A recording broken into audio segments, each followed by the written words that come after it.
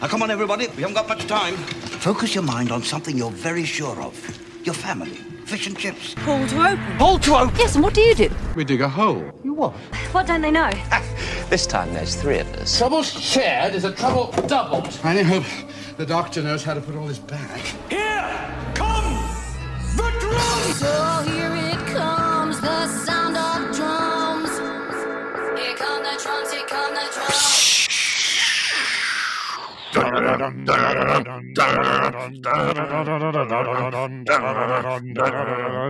Hello and welcome to Pull to Open, an ongoing quest to watch all of a television series you may have heard of called Doctor Who in entirely random order. My name is Chris Taylor. And I'm Pete Paschal, and normally this is the part where I say, hey, we're a couple of guys who are into Doctor Who and do a podcast, but actually this time we're not just a couple of guys. There's actually three of us. Hey. And I'd like to welcome to Pull to Open a gentleman from another podcast you might know. It's called Radio Free Scaro, and we have Christopher Burgess here. Hello. What's up, Chris? How are you? Not much. Thanks for having me on, guys. Thank you for being the second Chris on Pull to Open. Yeah, I'm glad to make things that much more confusing. Yeah, or easier. Easier. I'm terrible with names, so this is perfect. Yeah, so I think I'm going to have to go figure out some naming convention for you guys. So do we have doctors? So it's like first Chris and second Chris, or is it? Yes, I'm the Chris from the north. I'm the lots of Eccleston, podcasts have a north. That's true.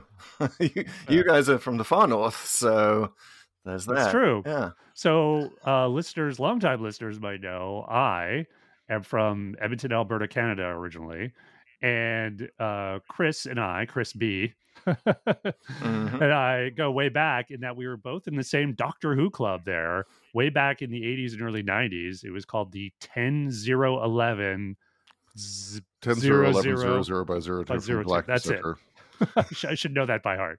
Remind us what that. I feel like we've come across that number in the galactic coordinates for Gallifrey. That's or right. if you throw a minus in front of it, the galactic coordinates in E-space for Alzarius. Wow. That's normal great. Space can't have negative coordinates, as we all know.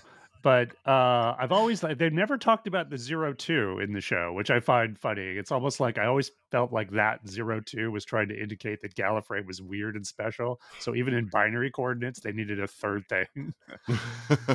But I don't know. I don't know. 0-2 in binary would really mess things up. Right? That's the point. It messes it up. It's out of sync with the universe somehow. That's just how special Gallifreyan binary is. It's got a 2. Anyway, we're super glad to reunite and reminisce a bit, as well as celebrate that Western Canada created so many Doctor Who fans through all of the broadcasts through PBS that we got through KSPS TV mainly. That was the main one in Spokane. And then after a while, we got Detroit, right? Like I never watched that, but we got double your doses of Doctor Who for a while. Yep. And it just kept coming and coming. So there was this unrelenting cornucopia really of Doctor Who content if you lived in Western Canada in the 80s and 90s. And Chris, did you also start with Peter Davison? Was he your first Doctor, or were you earlier than that? That's an awesome question that I have no recollection of. No recollection. Oh my god! Wow. I would have started watching in 83 ish. Right. Okay. Around 8 years old, so I just don't remember that far back as to where I began. If I had to guess, I'd say it would have been Tom Baker, Peter Davison. Yeah. You could have been, because I remember when I started, Bob Davison was my first, but they were doing Davison episodes every day during the week, so they were daily broadcasts, and then on the weekends there was the main feature, which was they would edit together a whole story from 4 or 6 Tom Baker episodes. And so they had Tom Baker going on the weekends while Davison was going on during the week. So that's what made it really tough to try to remember where one began. Because KSPS would do that. So not only would we get things on a basically non-ending loop, because we just get the same stuff over and over. Like I'd tell from UK friends how, you know, unless you had UK Gold growing up, you'd never get Doctor Who repeats. Never. Outside of like Five Faces, maybe. Yeah, I've said that many times on the podcast. Like Five Faces was like, you know, an oasis in the desert. Yeah. And we had quite the opposite experience where we just get everything just repeated on a loop ad nauseum. But yeah, during the week, we'd have single episodes on the weekends. Saturday nights, 11 p.m., we'd get the omnibus version of whatever. And they weren't always the same Doctor. It was it was random, in fact, kind of like our journey as good as. And as a burgeoning fan, I mean, try keeping track of 20 years of Doctor Who history. Yeah, when you don't know what's going on. Well, I found it kind of like fascinating or kind of an interesting challenge as a fan, because you have this continuity you're following during the week, and then this separate continuity you're following on the weekends, and you kind of like, it's like multiple timelines almost. Yeah, you know, like I kind of found it like, oh, I can sort of sample from here and there, and that gave you, I think, probably a greater appreciation for the larger universe that the show was creating. I had to sort of like imagine old episodes based on the episode description in the 20th anniversary book.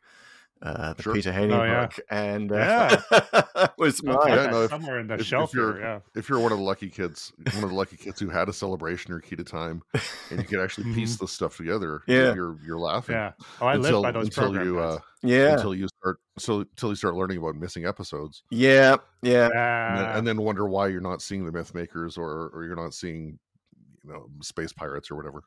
Yes, indeed. Well, not yet. We have had a lot of look on Pull to Open in terms of the animated episodes seem to be just ahead of our schedule, our very random schedule.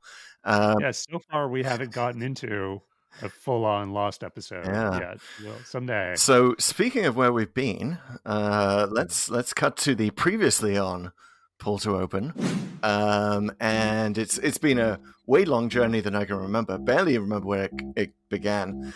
I lie, it was Planet of Fire. And then like King's Demons, right? So yeah, we've been very master heavy here on Pull to Open. But Davison heavy. And Davison heavy, yeah. We're right back in it, but spoiler. But 4 episodes ago, we were at Tom Baker's Revenge of the Cybermen. That was fun. 3 episodes ago, the randomizer heard our prayers, brought us back to New Who with Rosa. And then after Rosa, Pete made a challenge to the randomizer, which was, I think he almost said literally, take us to Time Flight. I just want to say, Pete, are you proud of yourself? A little bit. I think my influence on the randomizer has only deepened time. So, Pete, you made our guest watch Time Flight. Are you happy? Are you proud of yourself? I'm incredibly proud of myself, and I'll reveal why during the pod. Okay. Sorry, spoiler alert. We've skipped ahead. But 3 episodes ago we were at Rosa. 2 episodes ago we went to the Witchfinders because the randomizer decided it liked Jodie Whittaker and the Fam 1.0. And then last time we went to one of those missing / animated episodes, Fury from the Deep, in which we learned more than we ever wanted to learn about North Sea gas and weed. It's the most weed references references in a Pull to Open episode ever yet. Who knows? Gave us a bit of a buzz, that one. It really did. But we went straight from Fury of the Deep to another sort of like hot topical, here's the buzzing thing that everyone's talking about in the news, with Concorde, the setting for Time Flight. Yeah. Wow. And Time Flight has already cropped up in Pull to Open history, hasn't it? I feel like you mentioned it, Pete, when we were talking about the way that the TARDIS was often disassembled in the Peter Davison era. And this is like the most disassembly ever. Totally. Of the TARDIS. Well, apart from Frontios, which we've also done. Well, yeah. Because then it was literally disassembled. That was a very rapid disassembly. Unplanned. But Yeah, just to recap a little bit. So in Rosa, I said, take us somewhere that also has something to do with transportation, which was kind of and I think I did name check Time Flight at one You point did. because it's like that's probably the most obvious example. So it took it a couple weeks, but it finally was, oh yeah, that actually, good idea. So there was that. And yeah, the Davison era, it's funny. We've done a bunch of Davison. We've never done one though from season 19. So this is Davison's first season. And it's also strangely one of the only hyphenated episodes of Doctor Who. It has sort of like that interesting aspect to it because it's not time, space, flight. It's time-flight. Yes. Which I guess makes it a prefix, right? Time is now a prefix. Time is fleeting. Yeah, it is. It's a weird title, not quite as weird as the what was it going to be? Xanadum, something like that. But something like that. Yeah, Time Flight's definitely preferable to that. But yeah, it's also interesting to be here, and we'll get into current news because this episode features Tegan and the Master, both of whom are about to come back. We're recording this about a week and a bit before the Power of the Doctor. Yeah. Do you want to get into that now? Let's talk about it. Let's get into it.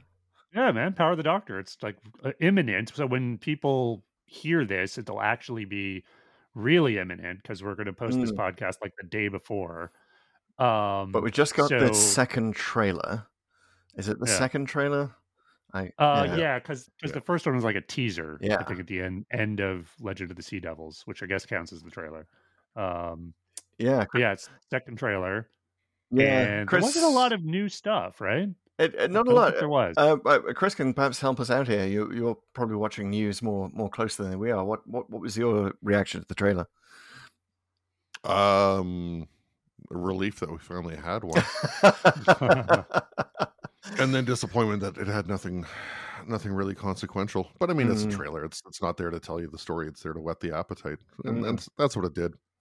Well, the big question is, we did see a shot in the trailer of the pull to open sign on the TARDIS has been changed. So the question is, do we need to now permanently change the name of the podcast to Ha Ha Ha Ha? That's apparently what it now says. Yeah, a few more haws, perhaps, but yeah. We would have had to call it Bad Wolf a number of years ago too. Good point. So. Good point. Yeah. Maybe when we get there, we can change it for one special episode only. when you get to Power of the Doctor for the review episode. Yeah. Or when we get to like Parting of the Ways or whatever, we can change the name to Bad Wolf. But yeah, I'm excited. I just read the all of the Doctor Who magazine stuff. Seems pretty cool. Kind of another interesting reason for us to be a Time Flight that the Master is going to take on a lot of disguises in Power of the Doctor. Definitely looks like he shaves somewhere mid-episode. So there's that. I hope we see that. We just cut to a scene in the Master in the bathroom. Just... Unlike Time Flight, where he gets more facial. From racist mustache to classic Anthony Ainley beard. Yeah. Well, we'll definitely get to that. Absolutely.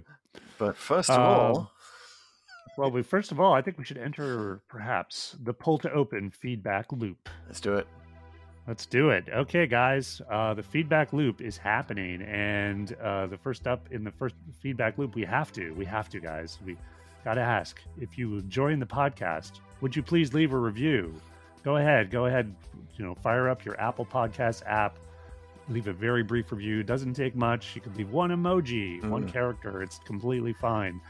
Those work. But reviews obviously will help the visibility of the podcast. It will improve our chances of being seen by other Doctor Who fans. Will of course be looking for podcasts to talk about the cool episode they're going to see or about to see in the Power of the Doctor. So leaving a review now would be really great.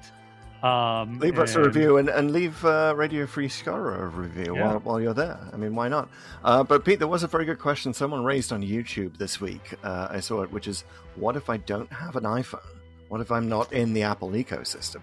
Okay, well, what you're going to have to do is, fire up your TARDIS, go back in time to right when you were about to buy your phone, deck yourself, knock yourself out, grab yourself's wallet, buy an iPhone instead of the Android, and then when you come to at that time, you'll have an iPhone, and then you'll be able to leave the review. Short of that, I'm sure you have a friend. Yeah. Who has an iPhone. Borrow it for 5 minutes. Again, you only have to leave one character, one emoji. Like the podcast, that'd be awesome. 5 stars. I'm not telling you what to write, but we do have a special place in our heart for those 5-star reviews. Apple Podcasts definitely best, but there are other podcast services you might be listening on that definitely have a way to give us a thumbs up or a 5-star review or anything. Just just throw us a bone. Wherever you're listening, Stitcher, Breaker. Okay, I won't go over all the things, but there's something that lets you rate it. But it would be great. And what you're listening to, probably in the background, as we discuss this, right, Pete, is something that an incredible Pull to Open fan made for us. Yeah. So speaking of fans and super fans doing things for the pod, a great fan by the name of Martin West, aka Thinking Fish on Twitter. He was amazing and actually cut a whole bunch of music specific for this podcast. So he actually thought what we had in the background here for the feedback loop might not be quite Doctor Who-y enough. And now we have definitely a more Doctor Who-y tune going on. I'm only imagining it right now because we're going to do it in the cut, but I've heard it. It's really great. And Martin, thanks so much for taking some time to give us a bit of an upgrade, if you will, for the pod. Indeed, so, I'm definitely hoping those Doctor Who-ish notes are not copyrighted by the BBC. I do love, by the way, did you see the RTD sort of going off on, was it Ryan Gosling who was wearing the off-brand Shooty Gatwa t-shirt? Yeah. He's like, we're going to sue him for copyright infringement. It's... Yeah, you don't provide a real thing to have. It's fine. It's like when Napster was the only game in town you couldn't actually download music. It was kind of okay. Oh, it was a perfect RTG joke. I loved it. But we often say RTD, call us on this podcast. So call us if there are any issues or you just want to join in.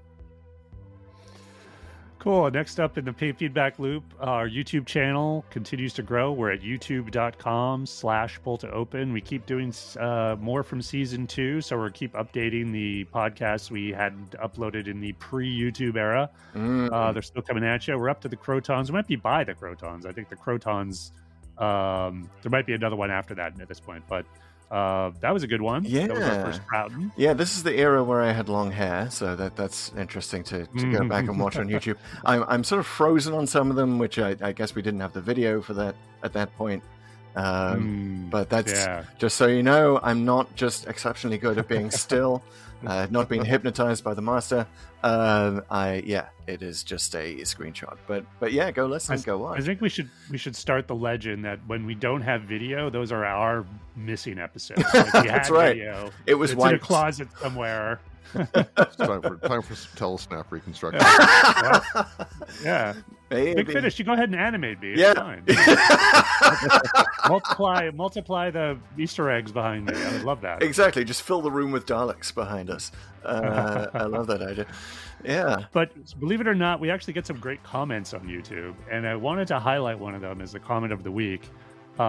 It's from a gentleman named Nathan Smith, and this is on one of our Fury from the Deep videos. And Nathan says, Victoria definitely benefits from seeing her run in order. But if one were to speedrun through her era, the evil of the Daleks and Tomb of the Cybermen are foundational to getting her. She's just a sweet girl who lost her father tragically and had to go with the Doctor because the only other option was staying on Skaro, and nobody wants that. She loves being with Jamie and the Doctor, but she's not cut out for adventuring, which incidentally is why I rejected a conception of Season 6B that involves her coming back on board. She just wouldn't. And I really wanted to highlight this comment, one, because it supports my view of Season 6B, and it didn't happen, and it's just a theory. But what I wanted to also mention, like, I was a little hard on Victoria in the podcast because, again, it was like in Fury from the Deep, she kind of seems a little panicky at the danger, which, again, I gave, it's totally valid that she wasn't up for the constant danger that a TARDIS companion so you sort of generally sign up for when you join up with the Doctor. And I did mention I wanted to see more of her run. So yeah, I look forward to seeing these ones. Evil the Daleks. I've seen Tomb of the Cybermen before. It's the only other one I've seen with Victoria, but I look forward to sort of getting to know her a little better and not feeling like she's just there to scream, which she seems like that's her main role, at least in Fury from the Deep. I mean, that's literally her role because she defeats the weed with it. Defeats the weed. Yeah, this is sort of kind of the negative side of Pull to Open and going in random order, right? You do some type. We're going to encounter it again today with Edric. Like we're kind of, sort of not really getting the emotional arcs of the characters. That said, I don't think that anything that Nathan here mentions kind of wipes out the fact that Victoria just like almost refuses to scream at some point, which is like supposed to be the whole resolution of Fury of the Deep. She's like, but it's just so silly. Not her finest hour. But I didn't actually know that about the Evil of Daleks. Not seen it. Didn't know that the only other option was staying on Skaro. But it does make me think they could have added a line of dialogue to Fury of the Deep where she just says, "I could have stayed on Skaro. It would have been better than this. Damn you, Doctor." Flaming city in the background, and what was the swamp? The silver swamp. I forget what it is. Anyway. Chris Bede, what do you think? What's Victoria? What's your what are your thoughts on her run?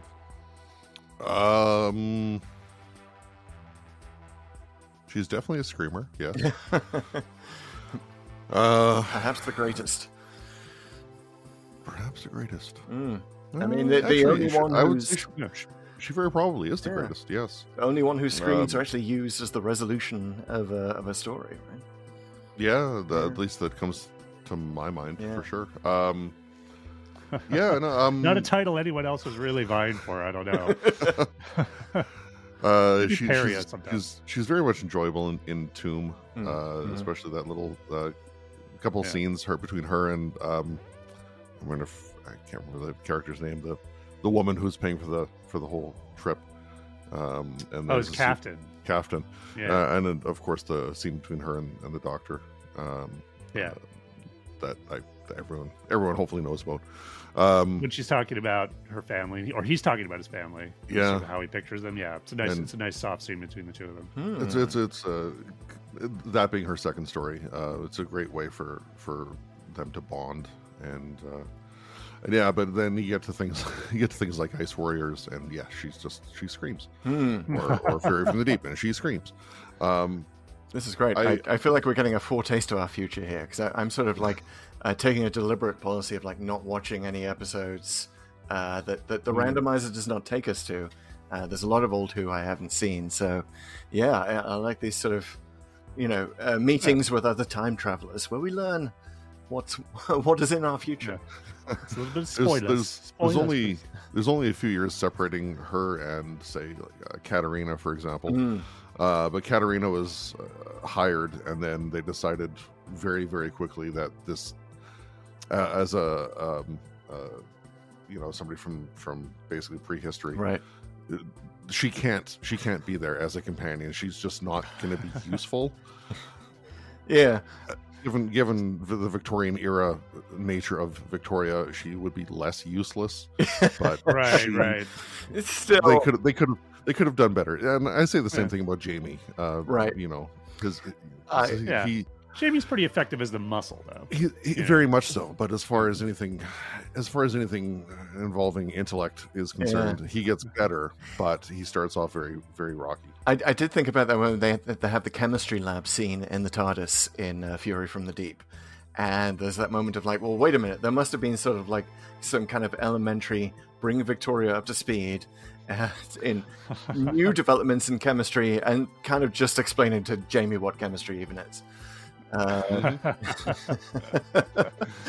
mean, Jamie would have a basic understanding through, like, say, gunpowder, perhaps. Yeah. But, I mean, very limited. Right. Yeah. Yeah. Not a lot of education up there in the Highlands in the 18th century. No.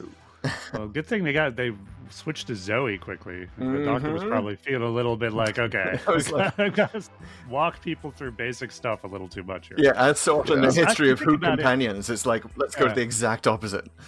Well, that's just it. They swung too far the other way, I think. But I was just, if you think about it, all humans must sort of seem that way to the Doctor to some extent. Like even people from the future and stuff. He's like, hey, I'm a Time Lord. I've got all the technology and time and space at my disposal. But I don't know. I guess for us, it could be a little different. Alrighty. So moving on in the feedback loop, just a reminder, go ahead and follow us on TikTok, where we're very active, still uploading videos every week. We're at Pull2Open, all one word, and also on Twitter and Instagram at Pull2Open63. Go ahead and drop us a line, drop us some music. I mean, we've already got some new ones, but, go ahead and give us some tips or some Big Finish tips, which we always like. And our TikToks are pretty much all on YouTube as well, right? As kind of mini videos. So shorts, mini videos. So you can still see if you have any sort of ideological issue with TikTok, you just go to YouTube. Just catch up on all of the TikToks there. Yeah, and if you have an ideological problem with YouTube, go ahead and find us on. Yes, perhaps more likely, you can find us on Spotify video podcasts. So we're there too if you want to see what we look like without giving the big G any of your data. Yes, and if you have issues with Spotify, then I don't know what to tell you. Go watch us on Stitcher. I don't think they've had any moral conundrums yet. There's got to be some kind of decentralized podcast platform we're not on. And if there isn't, let's start one. Okay. All right, guys. I think we have to start talking about time flight at some point. We do, and you know what that means, Pete. I do. I mean, unless we want to subject our guest to the ravages of TLDW. I don't think we want to do that again. No. I'd like Chris to come back. So. Yeah, exactly. We want to be nice to our guests. We don't want to make them summarize 4 episodes in the space of 2 minutes, which is basically what you've got, Pete. This is TLDW. Too long didn't watch, or too long Doctor Who, or in the case of Time Flight, too long don't watch. Hey, no. Sorry. Oh. Revealing my bias a little too early there. Sorry about that. Pete, I know we're going to say nice things about Time Flight. I just want to flag that ahead of time. We're all going to find things that we like about the show. We like to be generally positive here on Pull2Open. So don't worry if Time Flight is your favorite story. We're not going to rag on it too much. Well, one of us might. One of us might. And one of us might think it's criminally underrated. We'll just say that. And then Chris can step in and just be like, guys, just stop fighting. Good and bad things. Right? Can be the ref. Yeah, exactly. The final vote. But we do this thing where we summarize the story in 30 seconds per classic episode, 1 minute per New Who episode, which means that for the 4 episodes of Time Flight, Pete, you have 2 minutes. How do you feel about summarizing a story that is, I mean, I'm so glad that it's not me this week. That's all I can say. Like, oh my God, like I don't understand a lot of Time Flight. We'll get to that issue, but how do you feel about summarizing? I feel okay. I've seen this one enough times. So as you know, I grew up with Davison. I was fortunate to have a VCR at the time. I recorded all his episodes. And this is one I've seen several times. So I feel pretty good about it. The only danger might be I know too much. And I, stumble down a rabbit hole and just start saying way too much about what's going on. Yes, do remember to include in the summary how the Doctor got the wrong era that they're in, or like he messes up his spend at least 30 seconds on that. At least 30 seconds on the other Concorde. Yeah, you're right, plenty of rabbit holes here. So if you're ready, sir, that's all ever be. Your tabs are closed. We fly blind on TLDW, and I will interject with 30-second increments, and your 2-minute summary of Time Flight starts in 3, 2, 1, go. So the Doctor, Tegan, and Nyssa are just done with Earthshock, where Adric died. They're very mournful about that. But the Doctor wants to take them all to Hyde Park to sort of cheer them up because they can't go back and save him. He's very adamant about that. So when they try to get there, they get the TARDIS gets zinged by something, but they materialize instead in modern day 1983 above Heathrow Airport. So they materialize in the airport, there's a big security thing, but what's going on here? Oh my goodness, a whole Concorde 30 flight has seconds. just disappeared. And the doctor realizes there's been, that's the same thing that screwed up the TARDIS. So he investigates, and he's given full sanction to do that by unit. They check it, they get another Concorde. They end up going through the same time eddy. They think they're back at Heathrow, but they're not really. It's an illusion. And they realize they're actually in the Jurassic period. And there's this weird citadel, and there's the remains of a spaceship. So they go and investigate. And they find there's this guy, Khalid, who is like basically trying to manipulate things and penetrate this thing, the citadel. And they're not sure why, but he has this psychic power, and he's using it to create things called plasmatons. And they managed to defeat him pretty easily, but it turns out he's not Khalid. He's actually the Master. He takes off the disguise, and the Master gets access to the Doctor's TARDIS, starts pulling equipment out, abandons the TARDIS. They realize that it's actually this race, the Zarafin, that he's after, that has somehow ended up in Jurassic Earth. And they basically work to free the Zarafin from the Master's hold, but the Master actually gets him like at the heart of his TARDIS. So his TARDIS is like supercharged. But what happened was when he tried to take components from the Doctor's TARDIS, they were switched around. Therefore, he got the wrong components. So therefore, they could actually make a bargain with him to get the right component and screw up his plans to go to conquer the world of the universe. And they get to the Heathrow just in time to knock the Master through time and space, but they accidentally leave, or intentionally leave Tegan there.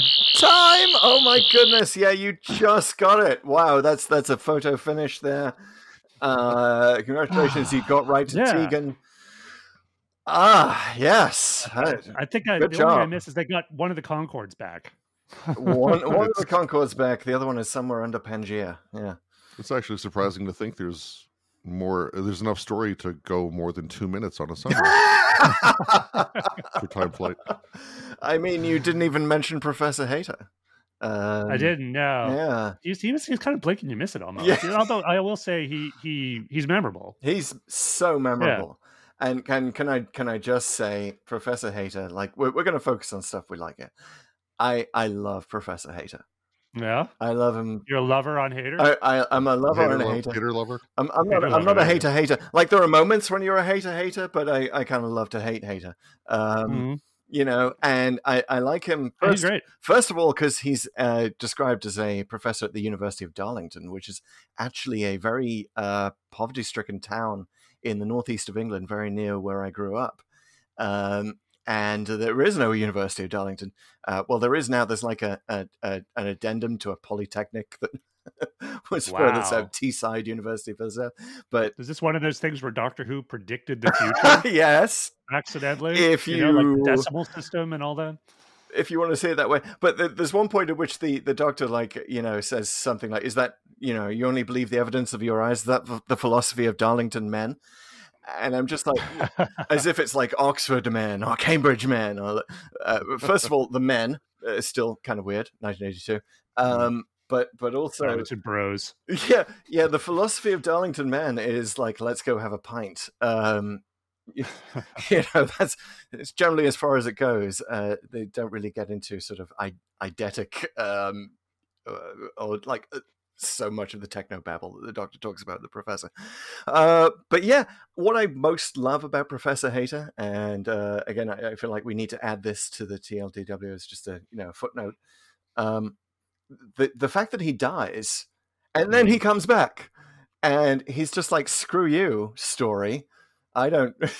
Death is not the end for me." And it's not ever really like, it's supposedly, maybe it's an illusion that the Master creates, but it's not really kind of explained. But then he just you don't see him again. Like I so want Big Finish to do a Professor Hater spin-off now, where he's just, I don't know, maybe he's found a TARDIS of his own, maybe he's off with the Zarafin. It's like, it's kind of like one of these things in, you know, like he's Obi-Wan, you know what I mean? Like and you don't really know what the rules of it are. You just know he can do some things in the real world, but he can't be a full-on, you know, person player, I guess, which is what's sort of the rules, I guess, of the Force Ghost back in the original trilogy. Obviously, that was all thrown out the window in the new trilogy. I like that he gets a motivation right before he dies, which is to know all the knowledge in the universe. All of a sudden.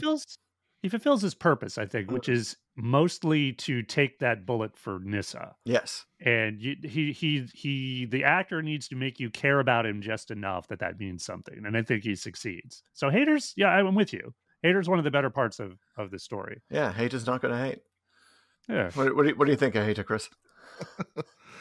Hader's fine. I do enjoy his brief relationship with the Doctor, especially when they go to the other people from the other Concord, and they're trying to fob off explaining things to people, and the Doctor's like, "Oh, talk to Hader." Hader's like, "Oh, the Doctor's the expert on this right." subject." And they're just trying to pass the buck. You'd think that Hader would like relish the opportunity to be, Mr. Mansplain in that moment, but no, apparently not. Yeah. I made note of and it's something to do with the era. I realized, but I made note of a couple reasonably misogynistic things from the story, and one of them is something something you guys just touched on, and you're right. Hader probably would have taken the opportunity to mansplain anything and everything he had a chance to do, not only being the early 80s, but also being somebody of his age in the early 80s, because he would have been 60s or 70s, whatever. Yeah, I mean, here it's Doctor Who daring to do something not at all different by taking the sort of the stereotype of the fusty English professor and just like just running with it. Like, he's just such a stereotype, but we love him. But Pete, you mentioned that Hader's there to take the bullet, so Nyssa doesn't have to when the Zerafin absorb him, as it were. But he's his line about, "Oh, I'm a scientist. I want to know all the secrets of the universe," as it were. But what's Nyssa? Nissa's a scientist. Yeah. he's also his specialty is like hypnosis and whatnot. So let's take that a step further and assume psychology or parapsychology or something like that. Nissa's still more of a traditional scientist than he would be. So his role in that seems a little misogynistic in my books. But, yeah, and it's definitely misogynistic that the Doctor just sort of plucks him out like, "Oh, you're an old white guy. You'll be best able to resist the images that we're going to be bombarded with." Like, well, that's I found that actually totally fine, because he was. He proved he was. He was the only guy in the original crew and passengers who had resisted on his own. So. Yeah, I thought that was good. I actually thought that was a good little twist, because you would think the Doctor would want his buddies, essentially the flight crew from the second Concorde, to go with him, but he basically says, "No, I need to make sure I have the person most resistant." So I thought that was a very kind of like, I'm going to be calculating about this and smart about it. It's sort of weird. I mean, it's definitely an example of like there's so much kind of reversal and like throwing in new ideas that like it makes Moffat look restrained. It's ambitious. It's an ambitious story. This is the thing, and ultimately, like, this is sort of my thinking on Time Flight. I think it's surprisingly good in the first couple of episodes. Yeah. Like it starts off really strong, and just never really quite finishes. Never comes close to that awesome cliffhanger at the end of the second episode. Which, again, in hindsight, yes, Khalid kind of makes no sense. The whole disguise, and it's been picked apart. And I think you can headcanon your own reason it might work, even though there's really very little at all in the episode to help you. But man, when I was watching this with my kids and there was that big unmasking at the end of episode 2, they were totally into it. They wanted to see the next episode. They were like, "Holy cow, this is cool. This has suddenly got really good because the Master's here." Because they didn't know. Obviously, they were just like, "Oh wow, Master, cool." So that's a twist. So it's an interesting time to be discussing this, because we know, spoiler alert, if you don't want to know any Power of the Doctor details, mute me for 15 seconds. But the Master is going to change disguises in Power of the Doctor quite a lot, according to Sacha Dhawan. So here he is with the one disguise that I got to say, so we've been to the Talons of Wen Chiang on Pull to Open. We discussed the sort of the kind of the famously racist aspects of that. I found this worse in terms of the. Oh, yeah? It is a caricature of a very sort of a the mystic Oriental kind of figure, right? He's got his incantations. I think he says he's Arabian at some point. Does Chloe? sure. He talks of going to Arabia, but not necessarily being Arabian. But he's got the Fu Manchu mustache. Like, it's very clear. bit. And Anthony Ainley, bless his cotton socks, supposedly would love like being the master. Even if you like called him up on the phone, he would just like do the master voice, like answer the phone as the master. Like, he loved doing, he was independently wealthy. Like, he didn't need to be doing any of this. He just loved being the bad guy. And he loved like putting on disguises and all that stuff. His glee is so clear here. And that's definitely a positive side. But it's sort of like, my feeling was like you've invited a guy to a dinner party who says he's very good at impressions, and then he pulls out this impression of sort of this ancient Chinese mystic, and you're like, no, not that, no. You're sort of frantically signaling to him, like, no. You wouldn't get that in 83. Everyone would just be laughing right on, with it. And I see what you're saying. Obviously, it's a problematic mask, shall we say. Mm-hmm. But man, nothing is worse than that yellow face in Talon. So I can't, I'm not with you that it's worse. I would say it's getting there. Well, at least we have the sort of like racism is explored in Talons, right? He's kind of throwing it back at his audience, Yes. I wonder what people would say if we actually had Marco Polo to watch. Given there are no Asian actors in a story set in China. Right. I mean, even in other circumstances like Mind of Evil, for example, we have the Chinese soldier played by an Asian woman, Ping Cho. So we have some representation there. Yeah, Talons is obviously the one that everyone points at, but there's no shortage, I think, of missteps. What about Abominable Snowman? Was that actually? Yes, actually, that's a heck of a good example, especially in the wake of the Blu-ray, the home video release, because the screening they had for that at the BFI recently. So Gary Russell, who directed the animation, when they did the animation for it, they quote unquote changed the actors, as it were, to give them a more Asian look, because at the time all the actors were white, right? So yellow face. So they tried to change that in the animation, 50 years later. Right. Yeah, but a bit easier to get away with makeup like that when it's in black and white. Probably. Yeah. Well, putting aside, I know it's the hard to do, but putting aside the problematic nature of the mask, I got to say it is one of his better disguises in that I really couldn't tell it was Ainley. No, definitely no.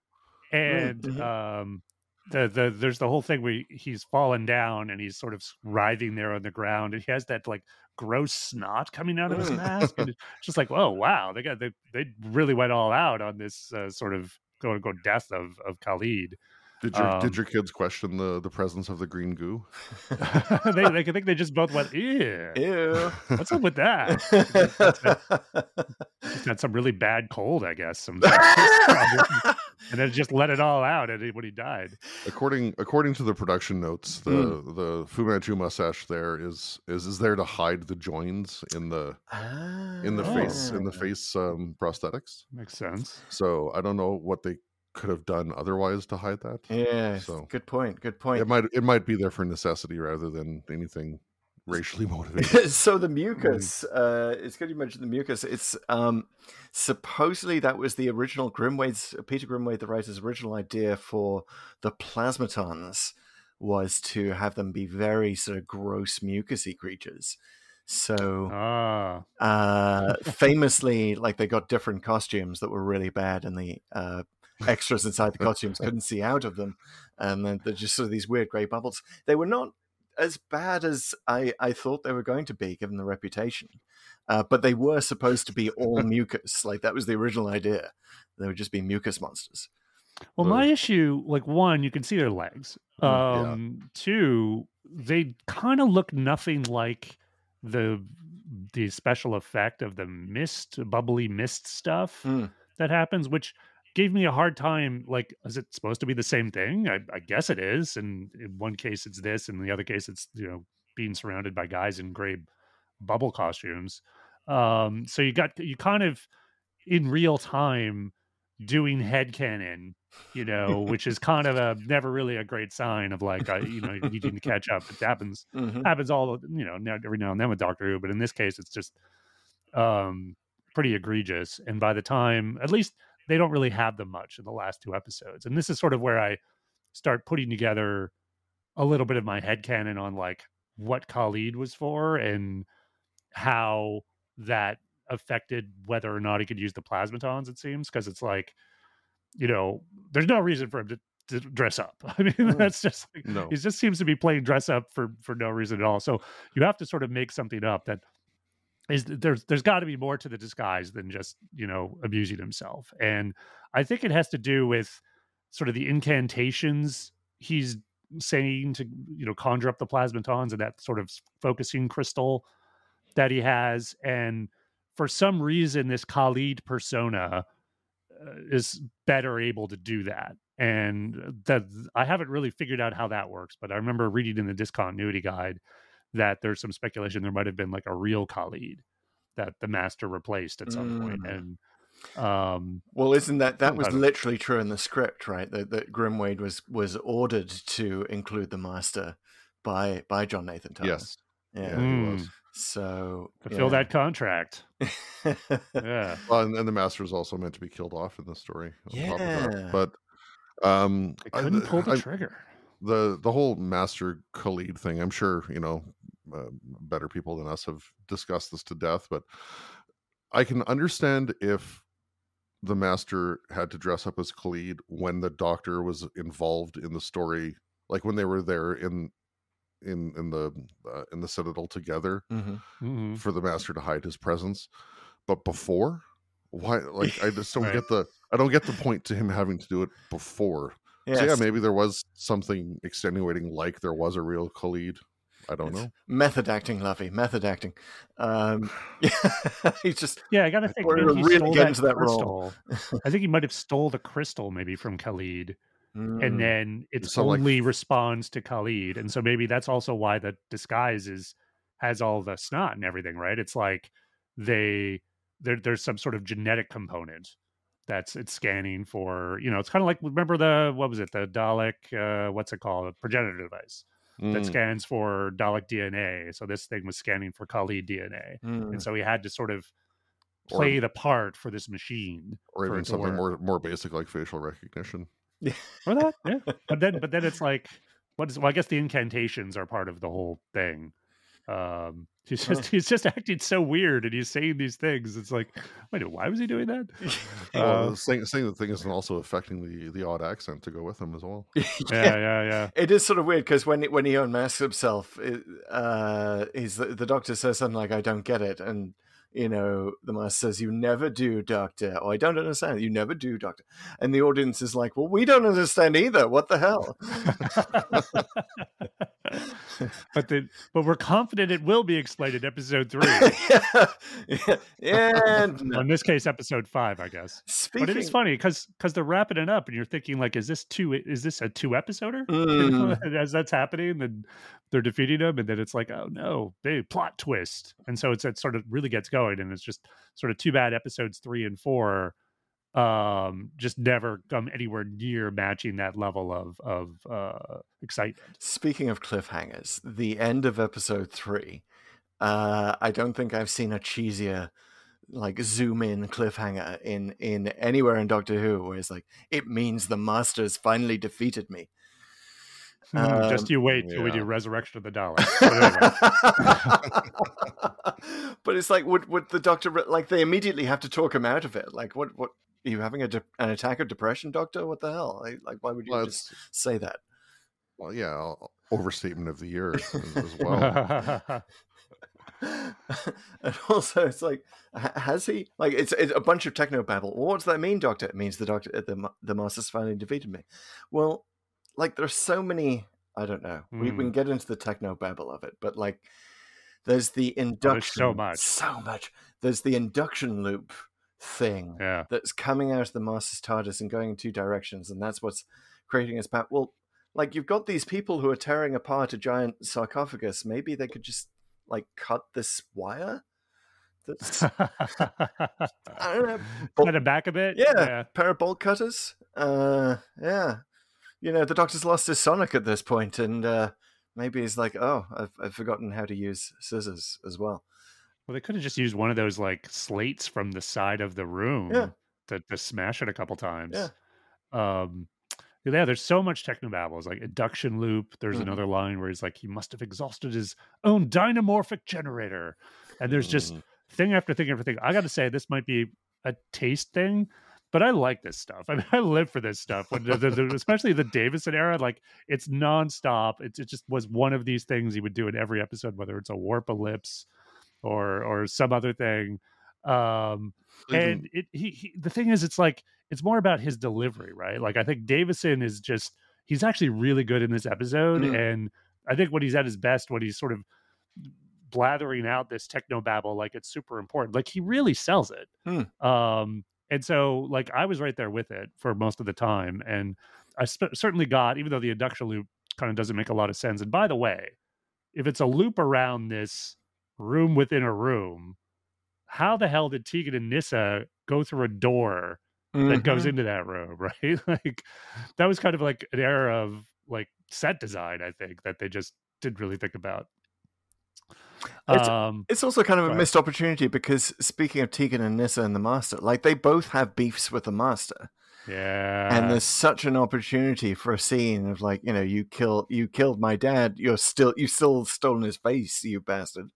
And also, you killed my Auntie Vanessa. Like, but nothing. No opportunity for that. It's like a lot of even a step beyond that, with Auntie Vanessa being a victim of the tissue compression eliminator. And then you have the Zerafin with the same fate. There could have been something there for Tegan to work off.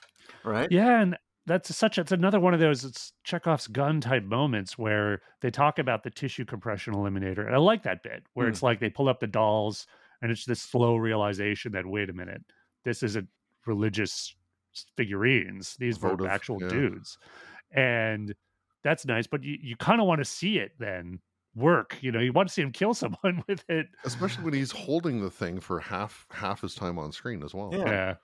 Yeah, and it's kind of, it's weird as a compressed figurine. I don't think we've ever seen one that looks like it's just an unpainted character. Like, it's so the myth of time, and perhaps we can separate myth from reality. Like, the what people say about Time Flight is it like it ran out of budget, or the season ran out of budget, and I can see how, well, does TV production really work that way? I don't know, but it does definitely feel like at that point the show has just flat out run out of budget. We cannot even afford to paint this figurine. We cannot afford to show you what's in the sarcophagus. You know, we can't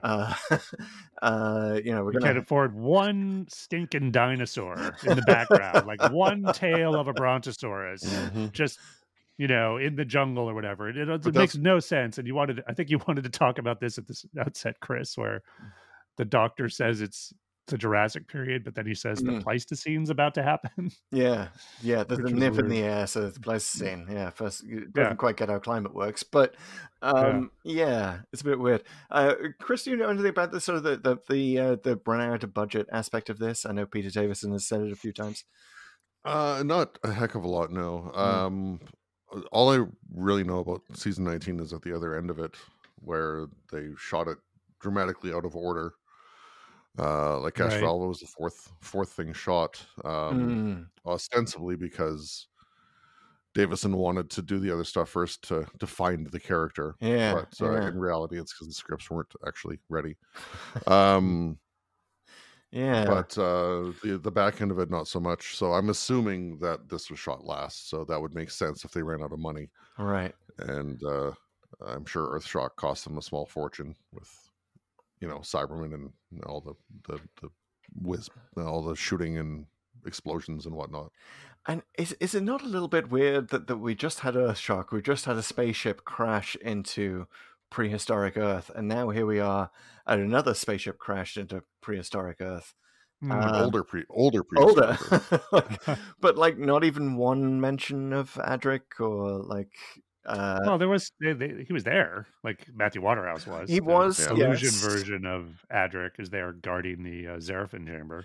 Supposedly because they wanted his name in the Radio Times for those of us obsessives, and I was definitely one of those who would Also read the Radio Times in advance. Contractual obligations as well, but yeah, they wanted his name in the Radio Times so that people wouldn't figure that he was killed off the story before. Yeah, which does preserve the surprise. But yeah, you'd think there would be more about him. This is something people say about Time Flight a lot, that it's like they get over Adric awfully quickly.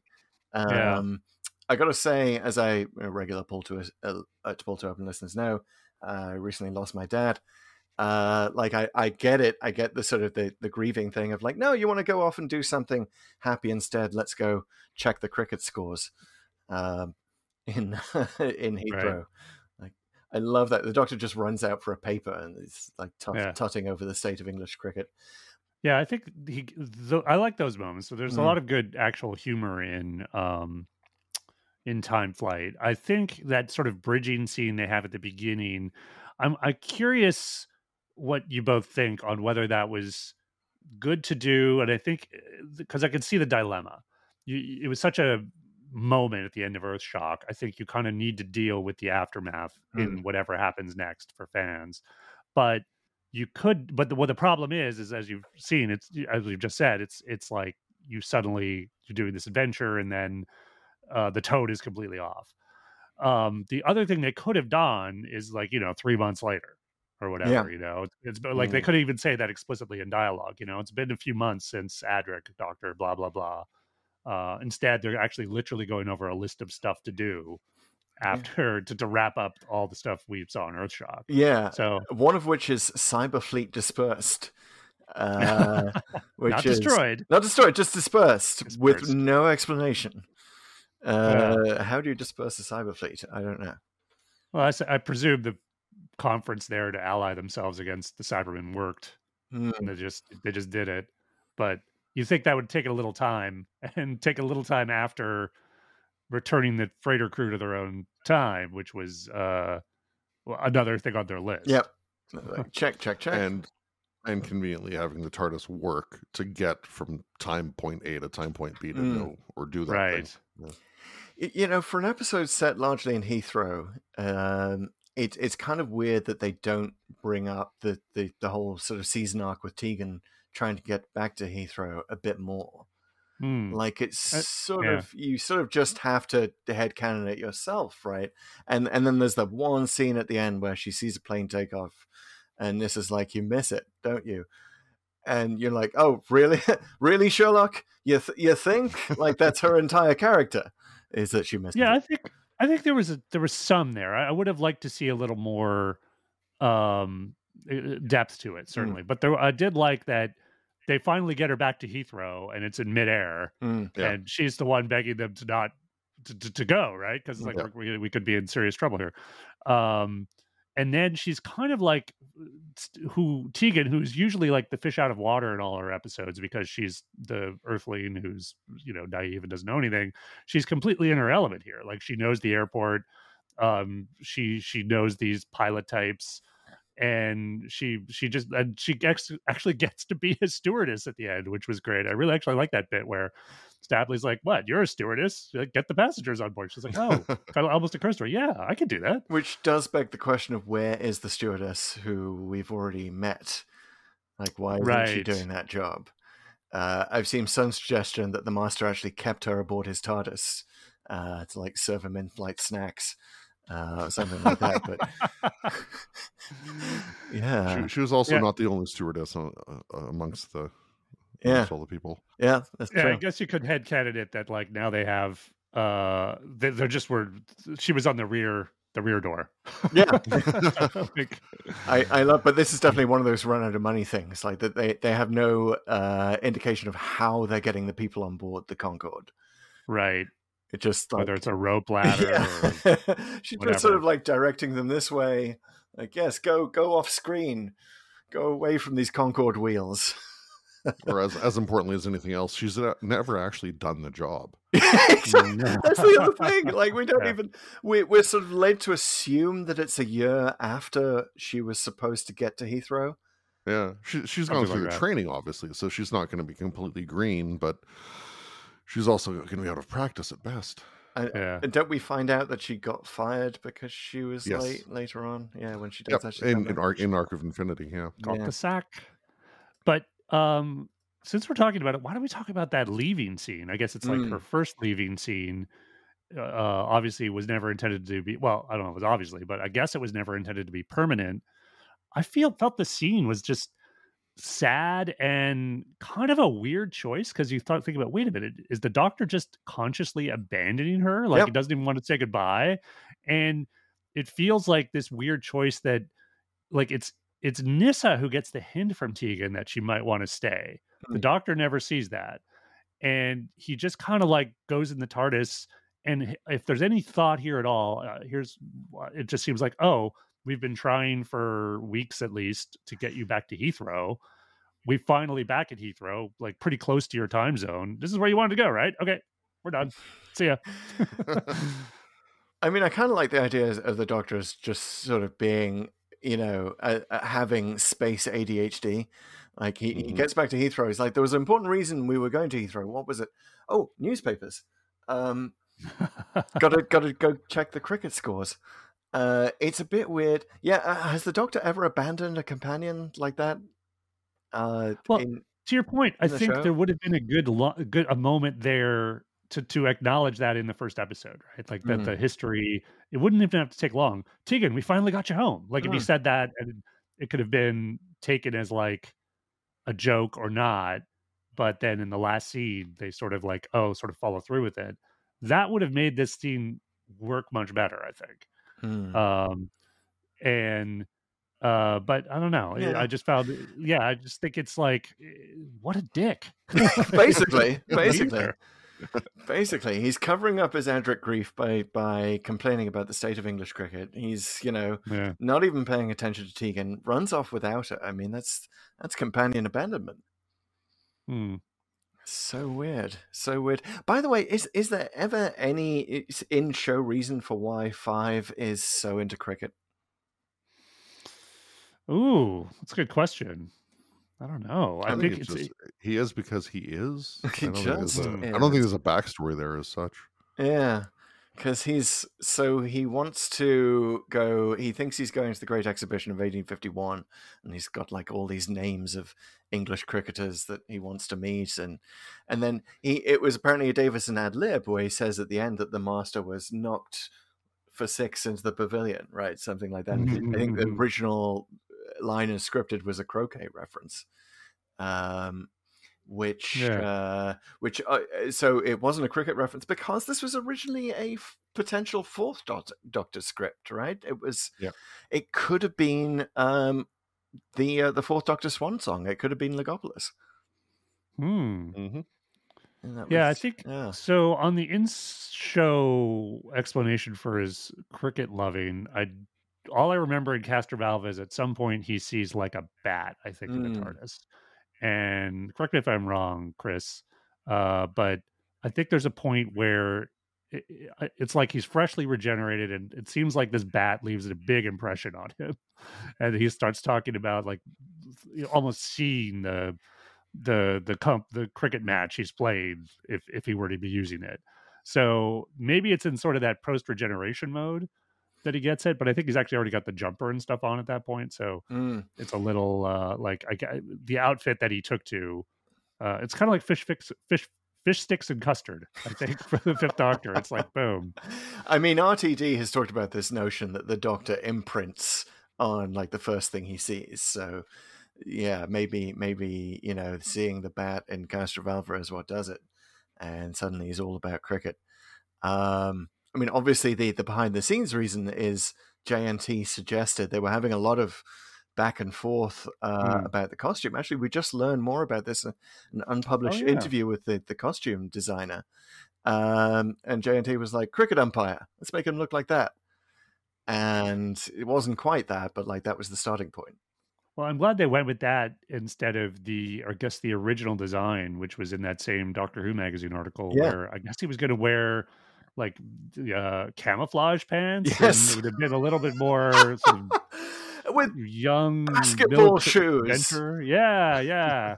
Camo pants and basketball shoes. Can you imagine Peter Davison in that? And like, oh my God. Well, for all we might knock J&T about some of his decisions, I think that was the right call to go like, no, man, we're not making Doogie Howser here. Like, let's go for something else. And like Cricketer, I think it's fine. I think like Davison's ad lib, I didn't realize that was an ad lib. That's awesome. But I knew nothing about cricket growing up, but I got it. I got that he was into this thing, and I liked him being into this thing.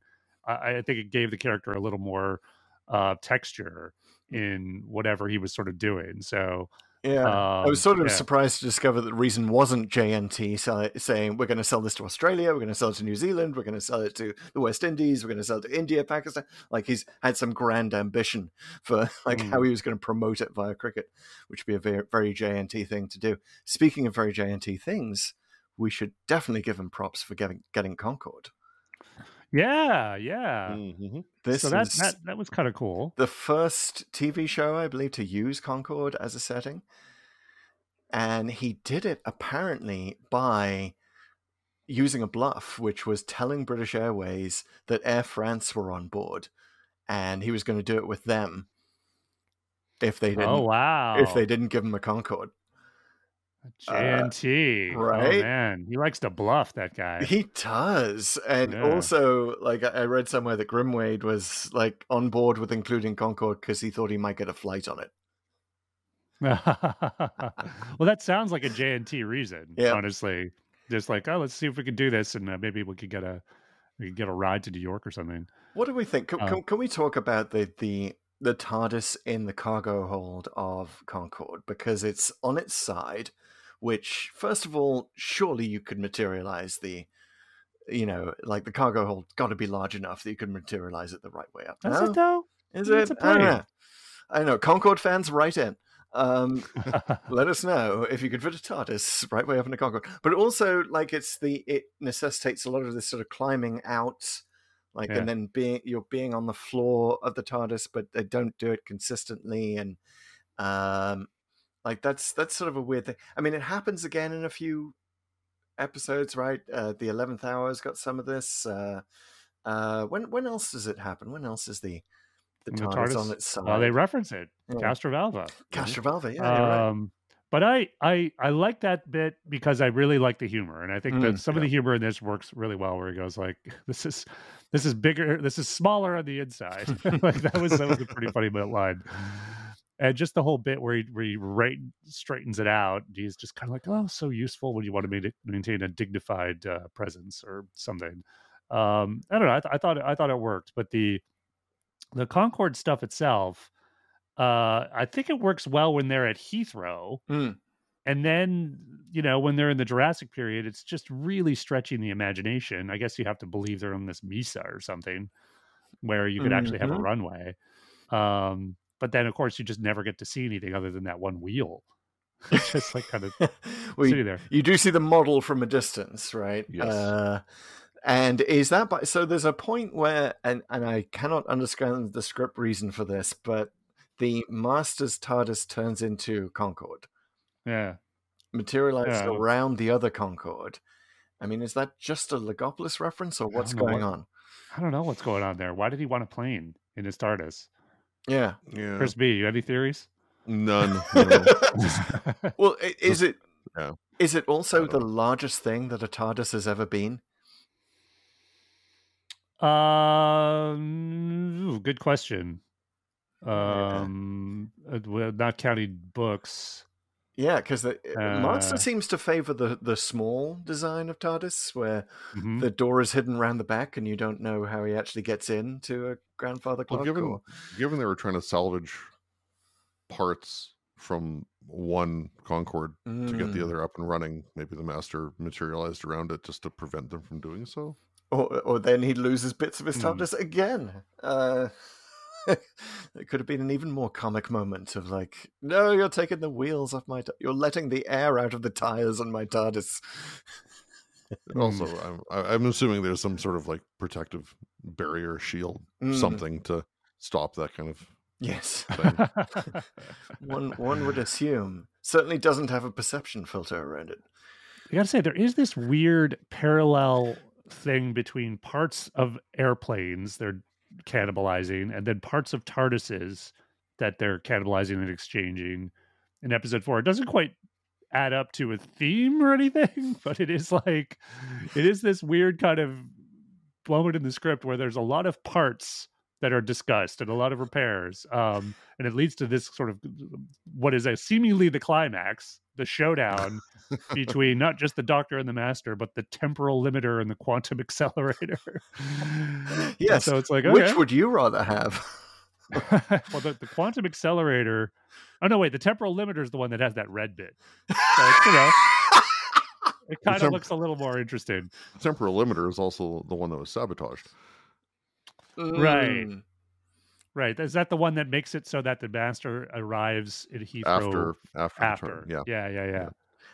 Master falls for it, man. The thing is, you'd think after he got the wrong components out of the console, he'd be a little more careful after that. I'm so confused, and I think part of the reason is that they did introduce the Concorde crew sabotaging the TARDIS scene as padding because the episode was too short. So because it just totally doesn't make sense, because the Doctor at one point is looking in Khalid's crystal ball area for bits of his TARDIS, but he doesn't yet know that his own TARDIS has been sabotaged at that point.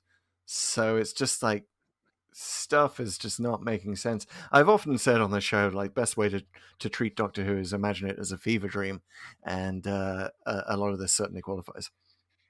Yeah, you can headcanon some of that.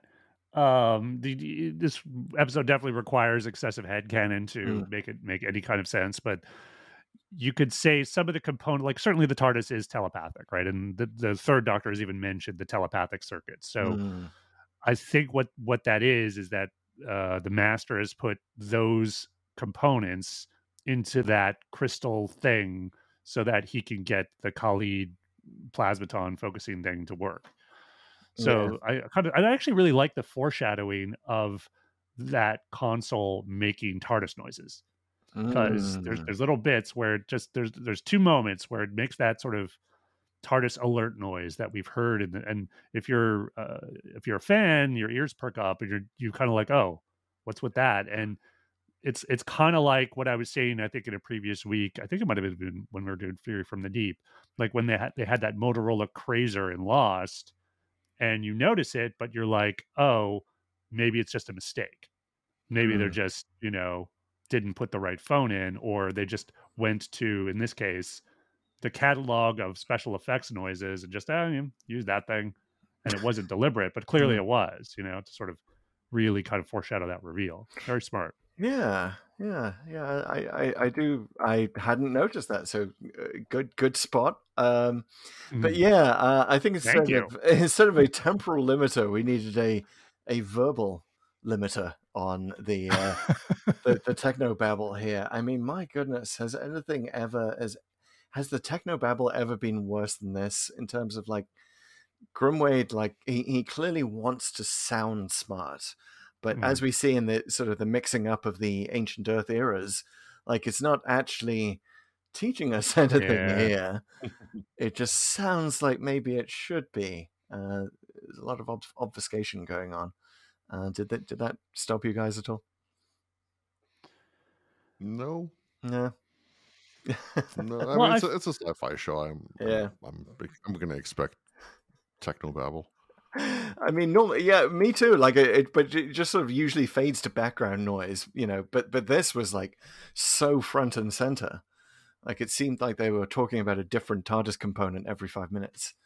True. Yeah, and this is definitely a thing. Like I've said before, the Davison era, and I kind of like I gotta say I do like the technobabble, and I do like the opportunity here for the Master to get outsmarted by the Doctor using this stuff.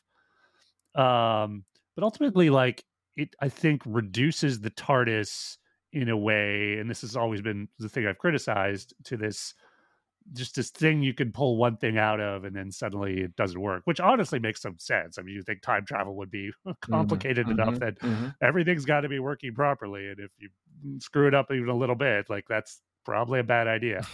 Yes, as one of our commenters once said.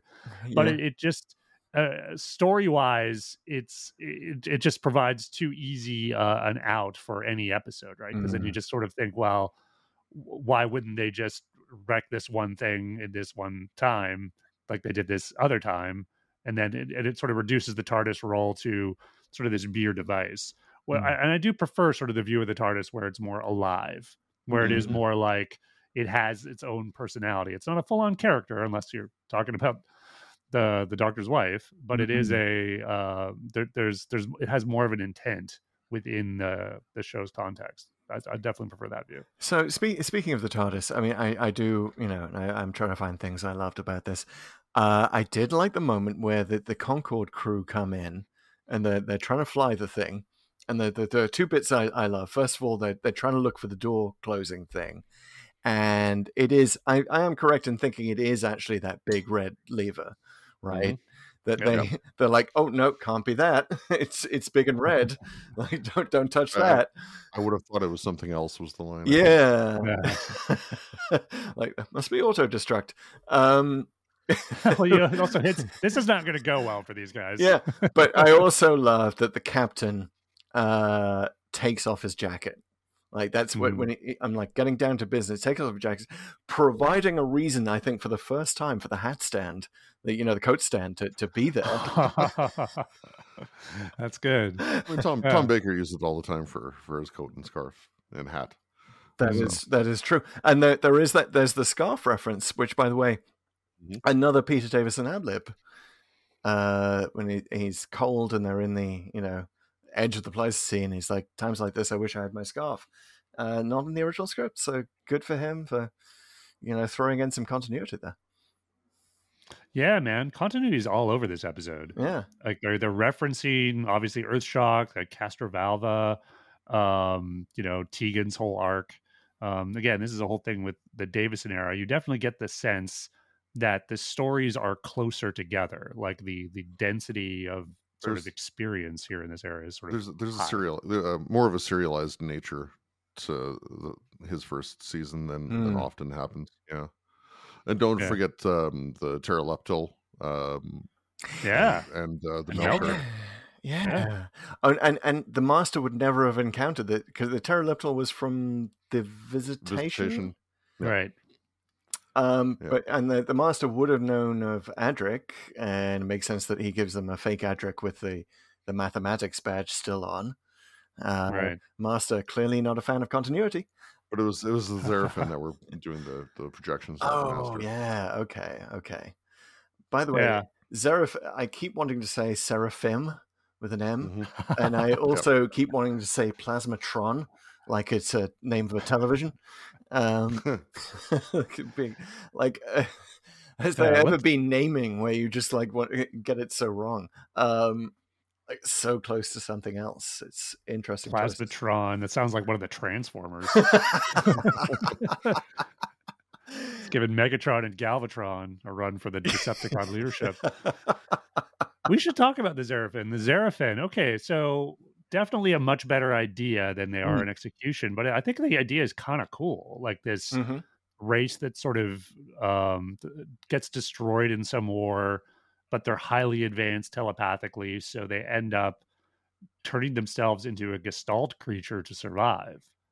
That's kind of a neat backstory. I like it, and it sort of sets a pretty good stage for the story. It runs out of so much steam and budget in episodes 3 and 4.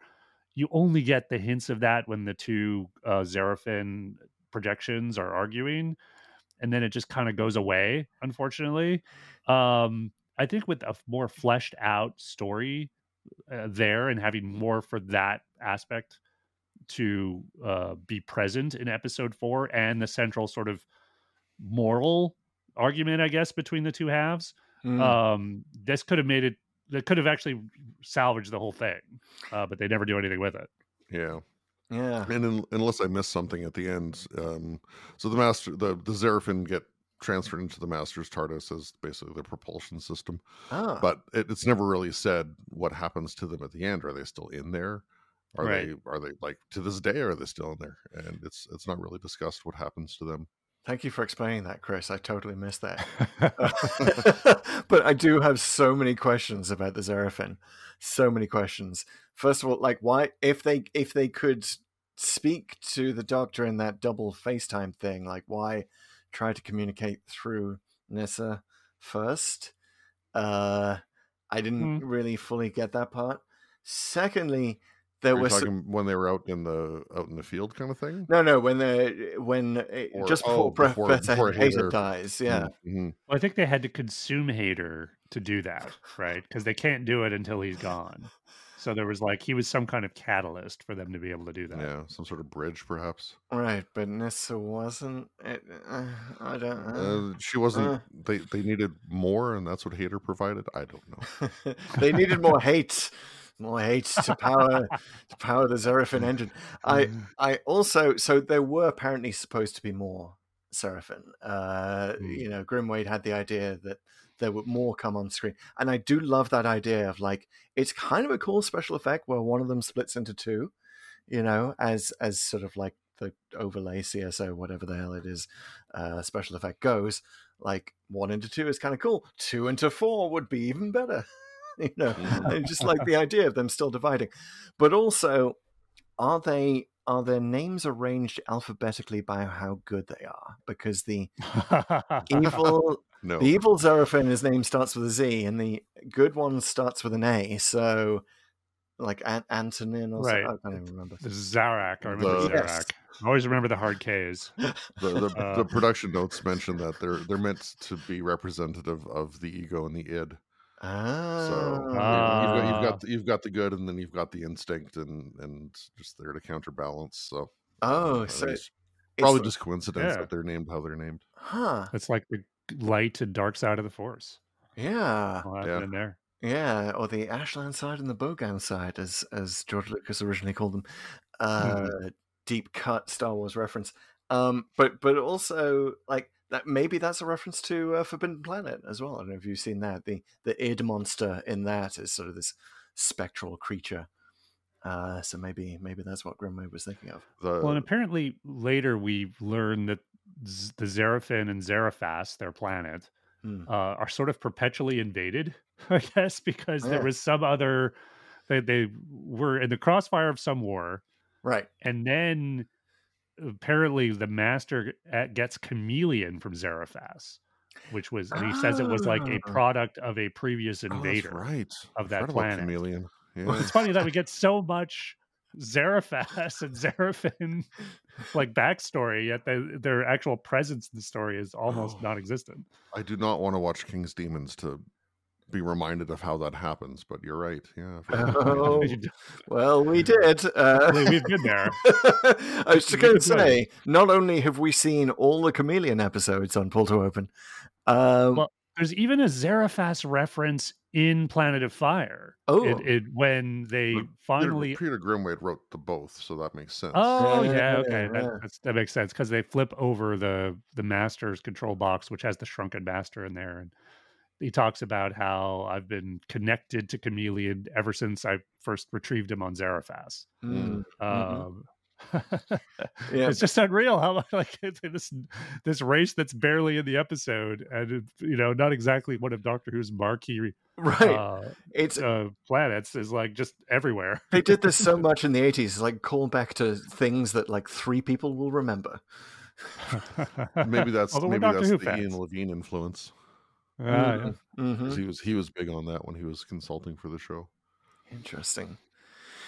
Yeah. So guys, I got to pull at one of these plot holes that I think I don't get it. Maybe I just missed it or it went over my head. Okay, so Nyssa is the first one to detect that he throws an illusion at the end of episode 1 by seeing decaying corpses, and then that gets the Doctor to get them to pull them out of the illusion, And then we never hear about the corpses again. I mean, I think there's one line where she asks, like, well, what were those things I saw? Because he mentions a Brontosaurus. And he's like, I doubt it. But then it's like, but what was the deal with the corpses? Like, what were they? Where were they? Where are they? Like, how come we never see them again? What's going on here? Well, great question. And who are they? Where did they come from? Sort of thing as well. Because obviously humans didn't exist. Yeah. Neanderthals, proto-humans, whatever didn't exist at that point in time. Yeah. So And you have to assume that they came from the first Concorde. Maybe. Right. They wouldn't have come from the second. Yeah. The state of decomposition was pretty advanced. But later on, episode 3, and I because you shared your notes, Pete, I dug into this a little bit. So episode 3, when Hader gets absorbed by the Zerafin, you see his corpse. Yes, and he looks about the same. So the default logical assumption is these are going to be people from the first Concorde, passengers, crew, whoever, that were absorbed somehow by, I don't know if it's plasmatons, because it's not going to be the Zerafin because they're not in play yet, but maybe plasmatons, and there's corpses are just sitting there. Maybe they resisted. Maybe they were resisting Khalid. I did like that Hater decomposition scene. He's Hater, and then he goes all yellow, and then there's a skeleton with a bit of foam on it. But what I like about it is Janet Fielding really sells it by like looking like she's about to throw up. Like she puts her hand over her mouth and turns away, and I'm like, that's a really effective kind of Doctor Who companion thing to do when there's like not enough money to show the full special effect. Just show the reaction of her, like, oh my god, I can't watch this. It's pretty good. Whereas Nissa's just sort of staring impassively, like she can totally handle it. Yeah. Also, I mean, Trakens are humanoid. Has she never seen a Traken corpse, like to kind of understand what they are?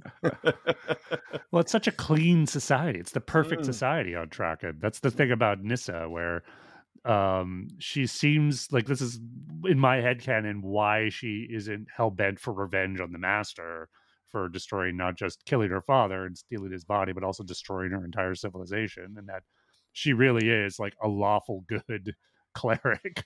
Like she's basically like and this is honestly very much in part of Sarah Sutton's whole performance, I think, throughout. Like she plays Nyssa almost always very even keel. It's not like she's never emotional, but she's the rational one, especially in that first scene where they're talking about Adric. I thought that was very well played and really showed how each of them is really getting their characters. And because you have Tegan, and she's just really grieving openly. She's shouting. She's just begging the Doctor to go back.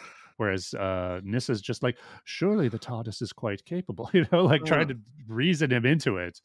I thought that really, really worked. I love Tegan's line, "Oh, we argued all the time. I'm going to miss him." Yeah, that was a super great line, and that was Janet Fielding. The original line in the script, I think, was something more complicated, like much more wordy, and she reworded it to that beautiful, simple line. So, good on you, Janet. Can't wait to see you again on the show. I also like how later, because we've done this episode before, Mawdryn Undead, where she shows Turlo into Adric's old room, and Turlo's kind of a dick about it. I think it basically goes like, okay, I'm going to clear all this stuff out.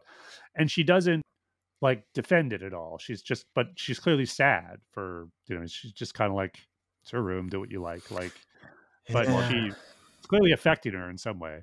Mawdryn Undead, another Peter Greenway joint. Indeed. He's all over the place, that guy. Yeah, we've seen a lot of his stuff. Given that we've seen Planet of Fire, and did he also do King's Demons? I can't remember. Terrence Dudley directed or wrote that, and somebody else directed. Yeah, I didn't know until this, by the way, that Grimway directed Earthshock. And wow, what a Full Circle, Logopolis as well. Yeah, that's right. The reason that he couldn't write what became Logopolis, like he couldn't write what became Time Flight for that season, was because he was directing Full Circle.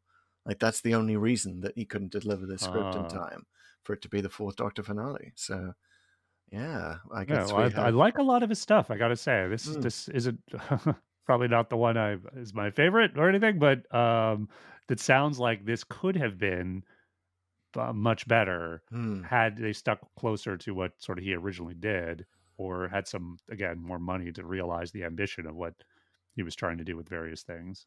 I'd love to see the Fourth Doctor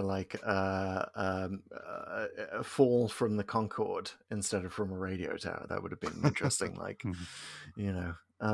Much probably a far further fall.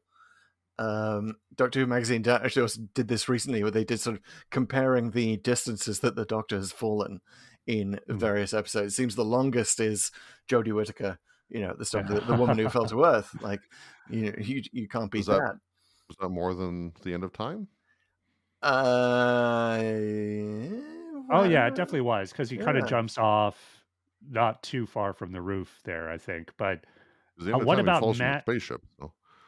Yeah, but it does. He could actually see the building, I think, when he jumps off. But then there's, I think, Women Who Fell to Earth, but there's also what's the Matt Smith one where he jumps down in the spacesuit and it's on backwards?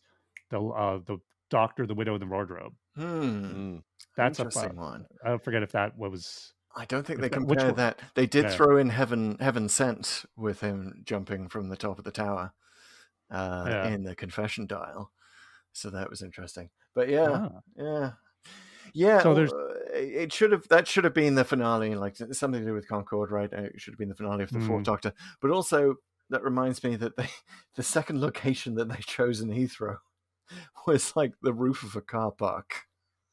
See, I didn't mind that. I mean, I like it when shows are real. Like if the rest of the production looked good, I would have liked it more, because I wouldn't want them to dress up everyday things, right? Like I like that the gate, when they materialize, isn't just an airplane gate and they're the roof of a car park. And if again, I think it would work better if they were that was sort of in contrast to sort of the fantastical other things going on. But like, let the airport be the airport. You don't have to dress it up. It's like, it's kind of cool to have the Doctor walking around contemporary places that just are unremarkable just because they keep doing remarkable stuff.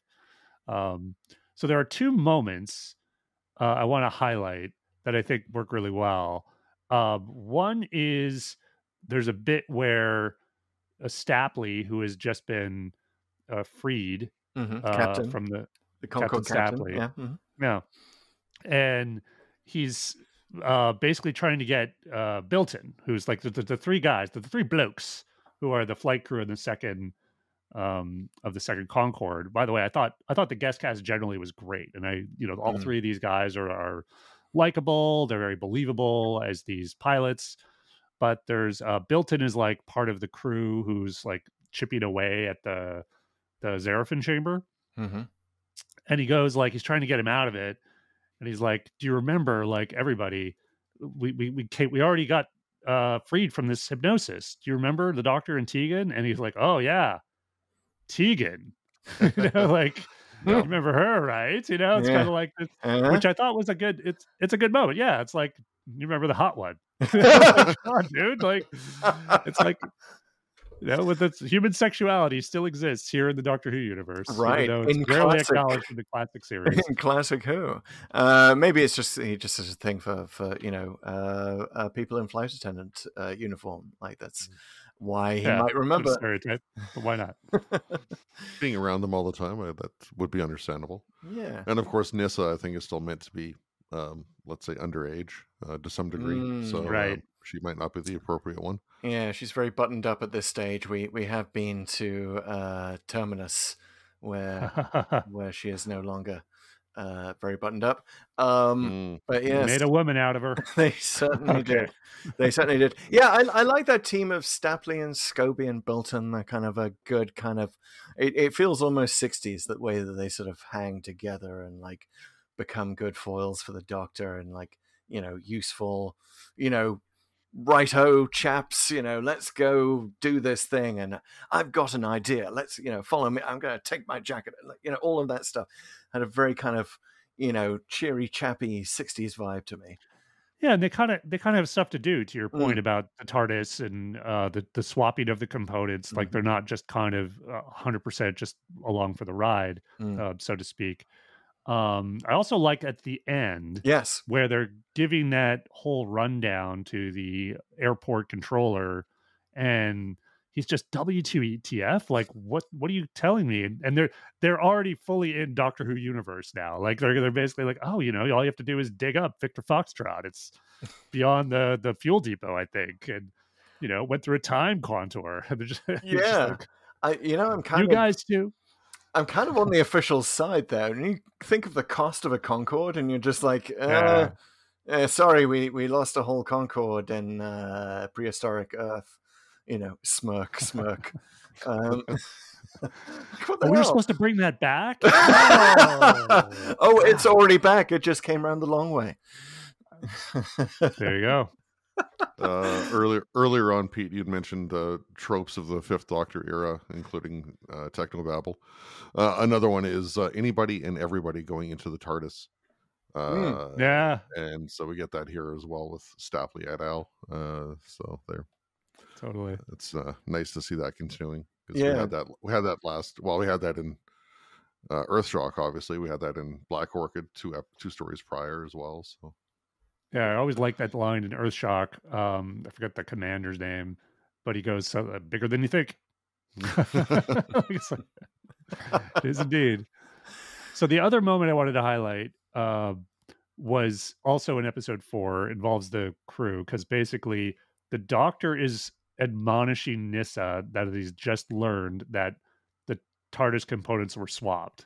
And he's really coming down on her hard, like, you know what it would be like if I tried to take off with those two things swapped. Then Stapley comes in. He's like, so I got to take the blame for this, Doctor. It was totally me. And he's like, well, it was a genius move. Yeah. Yep. I had that note as well. It was like, okay. I kind of wanted them to cut back to this. I going like, just gape mouth. What yes. Kick him in the shin, something. I had that under the misogyny umbrella as well. Yes. A man taking credit for my idea. What a surprise. Yes. At least here, I think it's like kind of ironic, right? Like it's not like we're meant to be like rolling our eyes at that. But yeah, take your point. It's probably hasn't aged that well. No, and not only that. I mean, I could understand it if he was doing that to Tegan. Especially with her moving the TARDIS in like Fort of Doomsday, for example. But I couldn't. Not Nyssa. Nyssa knows what she's doing, and she's the best of all of us. Yeah, and that I don't know, it just doesn't sit well. Yeah, it's interesting that this is so. Is this the first like all female double TARDIS companion episode? Because it's interesting that we're seeing this like again right before Power of the Doctor, which has got Kate Lethbridge Stewart, it's got Tegan and Ace, and Yaz and the Doctor. It's like this all female. Gosh, I keep forgetting Dan. As a Liverpudlian, I should be ashamed of myself for forgetting Dan. But like it's definitely a very female companion heavy episode that we're about to see. But I think to your point, it didn't occur to me until now. Yeah, I think that up until this episode, the Doctor's never had two female companions, and no male. Like makes 100% female. Rather, he's had two, obviously, at the very beginning with Barbara and Susan, but there was Ian and the Doctor. So, but with just female companions and two of them, he's had solo female companions, Liz and Joe and Sarah, but which it makes it even more criminal that they're kind of really underused and like passed out for half of the story. Yeah, at least they do their own thing, because he was telling them to go back to the TARDIS as soon as like Nyssa was out of the plasmaton barrier. But then she was like, nah, we got to go. We got to go to the Citadel and do stuff. Admittedly, she was compelled by the telepathic presence there. But at the same time, it's like, oh, that's cool. I like that they're doing their own thing instead of just sort of blindly, oh, we're going to go back to safety. Just not through her own volition. But yes, yeah. So one more thing I just wanted to make sure we cover before we get to the questions is that is this kind of an everybody lives episode? Like, apart from Hater, who clearly dies, and apart, I guess, from we have to infer, to your point, Chris, that those corpses were some of the passengers who were, I guess, destroyed by plasmatons, but that's never really confirmed. But other than that, so that we'll just write that off because they're nameless, faceless people we never met. Everybody kind of lives, right? Yeah. Like, yeah, even Hater, like, it's ambiguous. I think Hater you can't kill the Hater. He was just a Zerafin projection, so he's dead. He's dead. Right.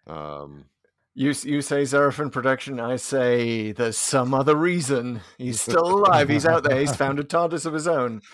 Maybe he's like the puddle in the pilot. Exactly. It's like the super being now that the Zerafin have enhanced him.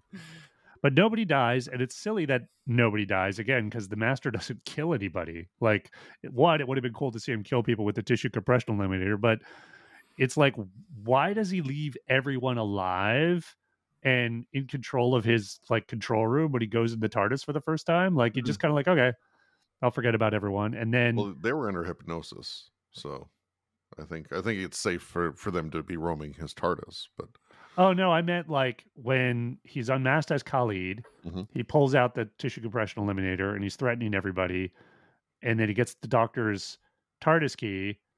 Like, why not just kill everybody? Just go in the TARDIS. And then there's Stapley and Bilton who are in the TARDIS, and he catches them, and he's delighting, I guess, in putting them in effectively a death trap of like having this TARDIS just floating above the Citadel forever. And fair enough, not that smart as it turned out. And then at the end, it's like he gives into this bargain with the Doctor when he could just kind of go like, you know what? I don't think I'm going to give you any components. I'm just going to start murdering passengers until you give me what I want. How do you like that? That would be a very dark thing, but that would be in line with his personality. I'm assuming you're discounting the Zerafin who were compressed. Yeah. I mean, it's like no one dies that we care about other than Hater. Yeah, it is weird because the Doctor does have that line of like, something like, I do it, Captain. The Master will kill you without a second thought. Like, he will do it. Right.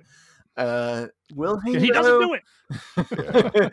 Dude, he really doesn't look like he's gonna actually do it. He looks like he's just having too much fun being a pantomime villain. Yeah. Oh no, he isn't. Oh yes, he is. Thank you. Takes me right back.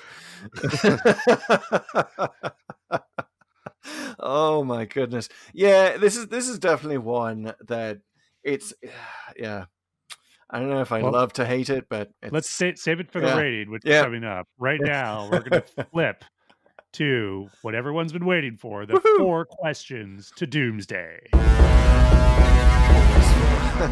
Pause for audio sting. It's huge. Okay, question 1. Why did the randomizer take us here? Well, we kind of already said this, but is there another reason, perhaps? Other than that, it just listened to me. It listened to you. The time flight after Rosa. It also, Pete, it listened to me. Ooh. Because what I said last time was, don't take us. You said take us to a Victoria episode. I said take us to a Victorian episode that mentions something Victorian. And what do we get? A mention of the Great Exhibition of 1851. Oh, that's right. Possibly the most Victorian thing ever. Two Victorian cricketers are mentioned. The Talons of Wen Chiang style racism appears. Khalid. Let's not do that. But there also there are definitely Fury from the Deep connections. There's the foam. The plasmatons are foaming it up at some point. Maybe that's what the weed was. It was like remnant plasmaton stuff that was dug up by the North Sea drilling. Hey, it affected the weed. Look at you, randomizer.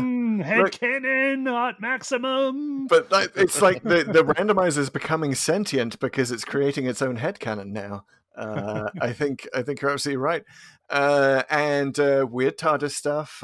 Chris, this is kind of a tradition in Pull to Open that I long ago told the randomizer that I like episodes where weird things happen to the TARDIS. We had that with Fury in the Deep when it's floating on the North Sea. And this is definitely a weird TARDIS episode, for sure, in so many ways. We've already covered. But also, like, the Tegan and the Master connection with Power of the Doctor coming up. That's super interesting. And I think the contrast with Fury from the Deep is, like, we were saying during that episode that like, it didn't age well because no one's interested in North Sea gas now. But like in the 60s, it was a really exciting thing. Concorde, though, still seems futuristic and exciting. So, maybe it's kind of refuting the point that I made there, that yes, maybe Doctor Who should go after contemporary things sometimes, because certainly in the case of Concorde, you're preserving something that's super futuristic more so than the future. So you're saying it's time to remake Time Flight, but with like Hyperloop? I would. That'd be cool. I would take more Concords over another Time Flight, but sure. Yeah, let's do that too. Yeah, the last Concorde flight was something like 10 years ago? Yeah, something like that. 12 years ago? I don't know. Yeah, you guys keep talking. I'll look it up. But they've talked about resurrecting it. So, a few years ago. I don't think it ever got off the ground, but it was like, someone who was flush with Silicon Valley money, I think, wanted to do it. And then Doctor Who can do, Return of the Concorde. Yes. Last flight retired 2003. Oh, wow. Yeah. Much further back than I remember. Yeah, I actually know someone from Edmonton who took one of the last flights. Which were only about 3,000 or so at the time, which I think was pretty typical. Maybe maybe some of the last flights had more demand, but just always wanted to do it and realized they had very little time left, and flew to New York just so they could fly to London and back. Concorde. Yeah. Interesting. Yeah, it's that does remind me of like a super deep cut on Time Flight. In the novelization, it's mentioned that there's a pop star on board. And by the way, we have to give a shout out to the extras in Time Flight, like the Concorde passengers who are just like this is this great scene where the master's talking about killing him, and they turn to each other like, rhubarb. I don't think I like being killed. But yes, but it is said in the novelization that there's a pop star who is taking this Concorde and has been stranded in prehistoric Earth. And it has been pointed out that, roughly contemporaneous to 1982, which pop star was flying back and forth between London and the UK and New York, hoping for a big US career, Adam Ant. If you remember him. So like, I love that headcanon. To our shame. Yeah, you guys over here just wouldn't accept him the way that we had. But yes, I love that idea that Adam Ant is actually on board and in the background of Time Flight somewhere. Oh, nice. So ultimately, the randomizer took us here to do an Adam Ant revival, and possibly reboot Concorde. So thank you very much, randomizer. Indeed. All right, question 2. What if the evil plot had succeeded? So I'm sure Chris T is best equipped to answer this because you've got such a grip on the plot. Yeah, my understanding, and feel free to jump in at any point, but my understanding is if the evil plot succeeded, that the Master is free and he has a working TARDIS. And since the evil plot didn't succeed, the Master is free and has a working TARDIS. So now, please jump in and tell me how wrong I am. I think the idea is that the TARDIS is like supercharged. It's like not just a TARDIS anymore with the Zarafin power in it. He also has this crazy super telepathic ability.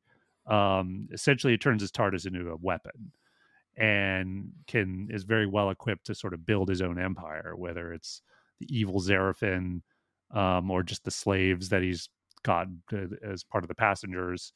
So he's got a pretty good sort of foundation for building an empire that could take on, even the Time Lords eventually. So maybe that if that happens, then the Fifth Doctor, well, I guess he'd just be stranded in the Jurassic period, right? Like, what would he even do?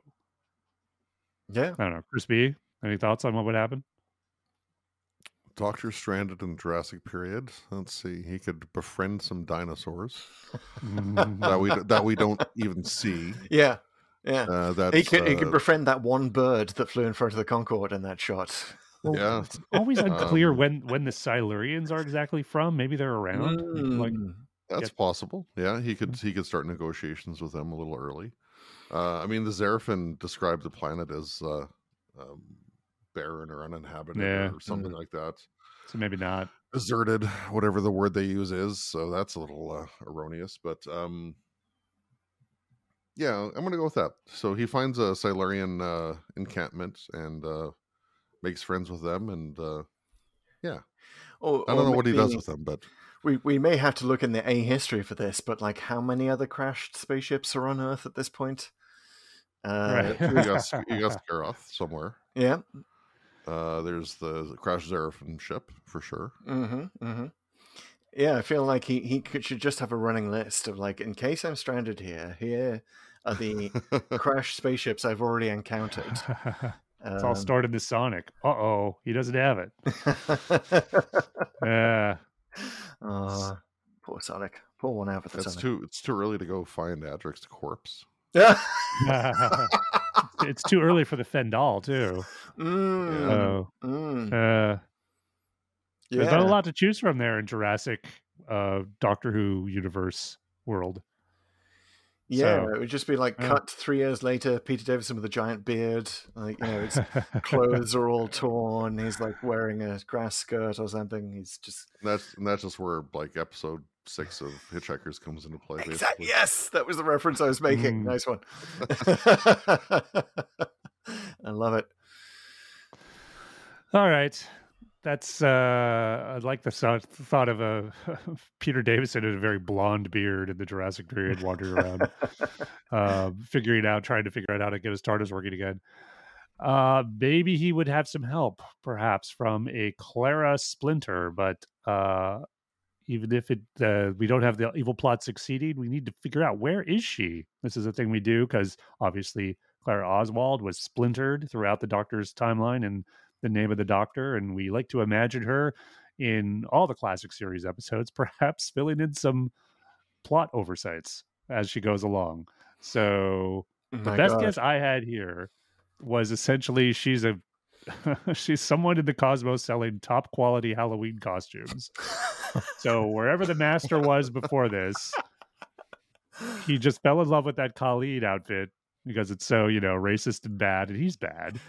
And it had the built-in snot dispenser, so he just couldn't resist. He was like, "This is it. This is my next disguise."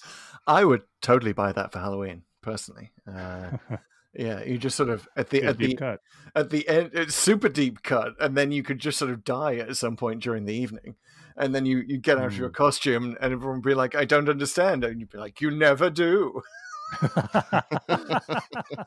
I don't get your deep cut references. You never do. I got nothing for this one, honestly. There are so many things for Clara to fill in here.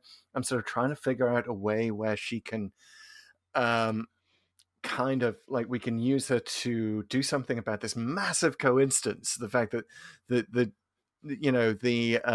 master is sucking in Concords down this time corridor, and the Doctor just happens to be on board one. Is that coincidence? We don't even. Well, really know. He got bumped by the temporal effect, right? Yeah, he just ran into it. He ran into the corridor. Yeah, it just kind of keeps randomly running into the master like this. Yeah, I don't know how Clara can make that happen. Well, she could be one of the other passengers, but I don't know what she would do. Right? Like, what is she doing? I would go with one of the passengers on the first Concorde. And she's going to sabotage the efforts of getting into the inner sanctum so that the Zerafin can't be disturbed. But she fails. Maybe she's the newspaper seller at Heathrow who is like, distracting the Doctor from his Adric grief by shouting about the latest cricket scores. And maybe she's not even selling him that day's newspaper. She's saved a special one with really bad cricket news. Apparently, this is like super deep cut. If there are any cricket fans out there, but like, and they didn't even know this when they filmed it, but England was doing particularly bad at the time this was aired. So, yeah, Canada never got into cricket, did it? It's like every other part of the Commonwealth is super into cricket, but not you guys. I remember being forced to play it at least once in elementary school. Like we did have like very basic crickety stuff, like these rubber bats, and I think all we did was just do like softball with them though. Anyway, yeah, definitely a weird choice for a sport for Doctor Who's international fans, but there you go. Yeah, I think in Canada we already had our sticks and balls game or pucks game, and we're just like we don't have room for another one. We also did curling, so yeah. A little hard to have cricket pitches that are not as snow covered occasionally as Heathrow was in this episode. Snow would definitely stop play a lot. But, yeah. All right, last question on the 4 questions to Doomsday. It is our rating system. Is this a Dalek, which means it is good? Is it an Ogron, which means it is perhaps not so good? Or is it a Viscount banger, our rating that we reserve for the best episodes ever? Well, I would actually like to propose that we add an extra item to the rating system here, because as Pull to Open listeners may remember, we introduced Viscount Banger in State of Decay. This is the name of Lala Ward's father. That is her aristocratic connection. He's Viscount Banger. We loved it so much that it now, it's one of the best ever. So I propose that we introduce a new rating and we call it the Professor Hater. Okay. Because I think it's not quite like this is so bad it's good. It's not kind of that thing. I think, to my mind, this is sort of bad in a way that is very instructive. It shows you lots of things that Doctor Who shouldn't be. It's still sort of fun and entertaining along the way. Maybe teaches you a few things. I don't know. You certainly learn about Concord, and it's kind of, impressive in that way. So yeah, I'm going to rate this a Professor Hater. Okay, so let me. It's so bad, it's instructive. Yeah, it's so bad, but you still kind of want to watch it. And it's not because it's so bad it's good, but it's so bad, but it's like a classic Doctor Who kind of misstep in a lot of ways. It's bad, but you learned a lot. Yeah, that's fair. I got you. I was just going to say this looks like a Dalek from a distance. Okay, I think it does, because it's like I've said, it starts off really, really well. There are great, memorable moments, but you get close to that Dalek, you pop it open. Oh, it's just an Ogron messing around. It's like, okay. So I do think it is underrated, though. I think it is sort of rightly or wrongly remembered for its weaknesses, but I would say if it's very clear, and I think this is why, from your rating, I think I've learned what they did wrong. So I think it's a good rating, the Professor Hater, in that I think if they had a larger budget, obviously, but also paid more attention to that Master Khalid thing and why that was even going on, and just fleshing out the Zerafin more, this could have been a good episode. Like if they followed through on all of that. It's just great ideas. They already had good performances, but the script just didn't live up to the ambition of the story. Yeah. Chris B., what say you? I've been a Doctor Who fan long enough that I can happily ignore received fan wisdom. I can look beyond the surface of things. I can be a proponent of some of the lesser liked stories. Fear Her, for example. I'm a massive fan of Underworld. Fan of Underworld. This one, I think I enjoyed watching this more this time around than I ever have in the past. I think it's definitely underrated. In the Mighty 200 poll from Doctor Who magazine in 2009 or whatever it was, this came in 196 out of 200. Yeah. I don't know that it didn't deserve that, but the production, like the the faults with the story are mostly skin deep, much like Underworld, like all the CSO and the just the fact that inflation was rampant. They just didn't have the money to do anything. If they had more money, if they had invested a little more in backstory and script development and things like that, whether there was a time thing, I don't know. Yeah, this could have definitely been better. So it's still an Ogron, no question, but it's an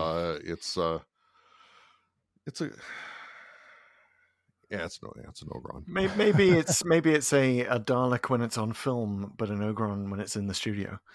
No, it's an Ogron. An Ogron straight across the board, but it has gone up in my estimation for sure. Yeah. I mean, this is the first time I watched it. When I bought the season 19 Blu-ray, I purposely skipped Time Flight because I just did not want to watch it. Now that I've watched it again for the first time in I don't know how many years, yeah, it's gone up. I mean, I think we're all sort of in agreement here that episode 1 is really good, right? At least to a point, yeah. To for a the point. first 2/3 or so. Yeah, I usually, often it's a struggle on Pull to Open to make myself watch 2 episodes in a row. This one, I was like, I'm in. And then you get to the end of episode 2, it's the Master. Like, okay, that was a crappy reveal, but I'm still in. Like, so it was a good reveal. Yeah. Well, it's like Victory of the Daleks. Victory of the Daleks, the first 15 minutes or so is quite good. And then everything goes to pot after that. But that first act is awesome. Solid. Yeah. But yeah, I'm definitely with you, Chris, on the polling position. I don't think this deserves as low a position as it has done. And also, by the way, this is I always look at the TARDIS Wikia for any story that we're coming to. This is the only one where they get like super political about it in the opening paragraph. They're like, the stuff before they even get to the plot summary, they're like, Time Flight has been underrated, like, and here's probably why it was underrated. And there was a BBC review, as you'll have read in that in the season 19 poll in Doctor Who Monthly, back when it was still Doctor Who Monthly. This came roughly in the middle, ahead of Kinda and a couple others. So I mean, back when it went out, it was much less hated. And I defend that reveal, and I have statistics to back me up. The ratings for episode 3 went from 8.5 million in episode 2 to 9.1 million for episode 3. So episode 1 was 10.1 million or something. Yeah, the highest ratings anywhere in the JNT era or something. Yeah, I think so, and highest until New Who. Yeah, I think that shows some word of mouth post Earthshock that this was going on. Well, like the big stuff was going on. But then I understand sort of maybe the fall off episode 2, but it was like, oh, it's the Master, and that's boom. Okay. So good reveal. Yeah. I mean, to be fair, there was a lot less TV out there in 1981, 1992. Right. But it was this or still. Crossroads. Didn't have BBC 11 yet. Yeah. Okay, guys, that was some good stuff. Any final thoughts on Time Flight, or shall we pop into our TARDIS and activate the randomizer? I got to say one thing from Chris's History Corner, Christine's History Corner, which is also to the point of the casual racism of the episode, the Indian rope trick, which is how the Concorde crew tried to describe to Tegan and Nessa what an illusion is. Like, they're explaining the Indian rope trick. If you actually look at the Indian rope trick, that was we have no evidence that was ever actually a thing. It was probably invented by a Chicago newspaper man in the 19th century who just needed some copy, and I guess he said that some Indian faker did this whole thing with the rope hanging on an invisible wire. So yeah, just want to throw that in there. If anyone has watched Time Flight and thinks that's how an Indian rope trick works, not the case. So yeah, that's all I have to say. I am 100% done with Time Flight now. Correction for the record. Thank you. That's good. I didn't know that. Yeah, always learn something in your corner. Hey, the corner's always here. All right. So, Chris, I would love it if, Chris B, I'd love it if you could help us out here and find out where we're going next. So the the randomizer, I got ahead of myself. So our randomizer here on Pull to Open consists of 2 components. One is the Pull to Open Codex, which is a spreadsheet of all televised Doctor Who episodes, all the way from An Unearthly Child through the classic series, through the TV movie, all the way up to Legend of the Sea Devils. Not yet the Power of the Doctor, so that will come very shortly. And there are 301, soon to be 302 by our count. Does not match the exact count in other places you might find, because we made some different calls onto what constitutes a complete story. And there's another component to the randomizer, of course. Chris T, could you describe what that is? Yes, it's the temporal limiter. It's a circuit board. It has a big red thing on it. No, sorry. TARDIS components. Wow. Yes, the other component is random.org, which provides the extra randomness in these 301 numbers by using atmospheric noise, which is so Doctor Who-ish. And I believe it's run by a professor out of Dublin, who I will now forever think of as a Professor Hater kind of character. But yeah, instead of the pseudo randomness of algorithms, this is true randomness. And Chris, would you like to be our guest randomizer? Mm-hmm. Yes. Awesome. So you are at random.org, sir?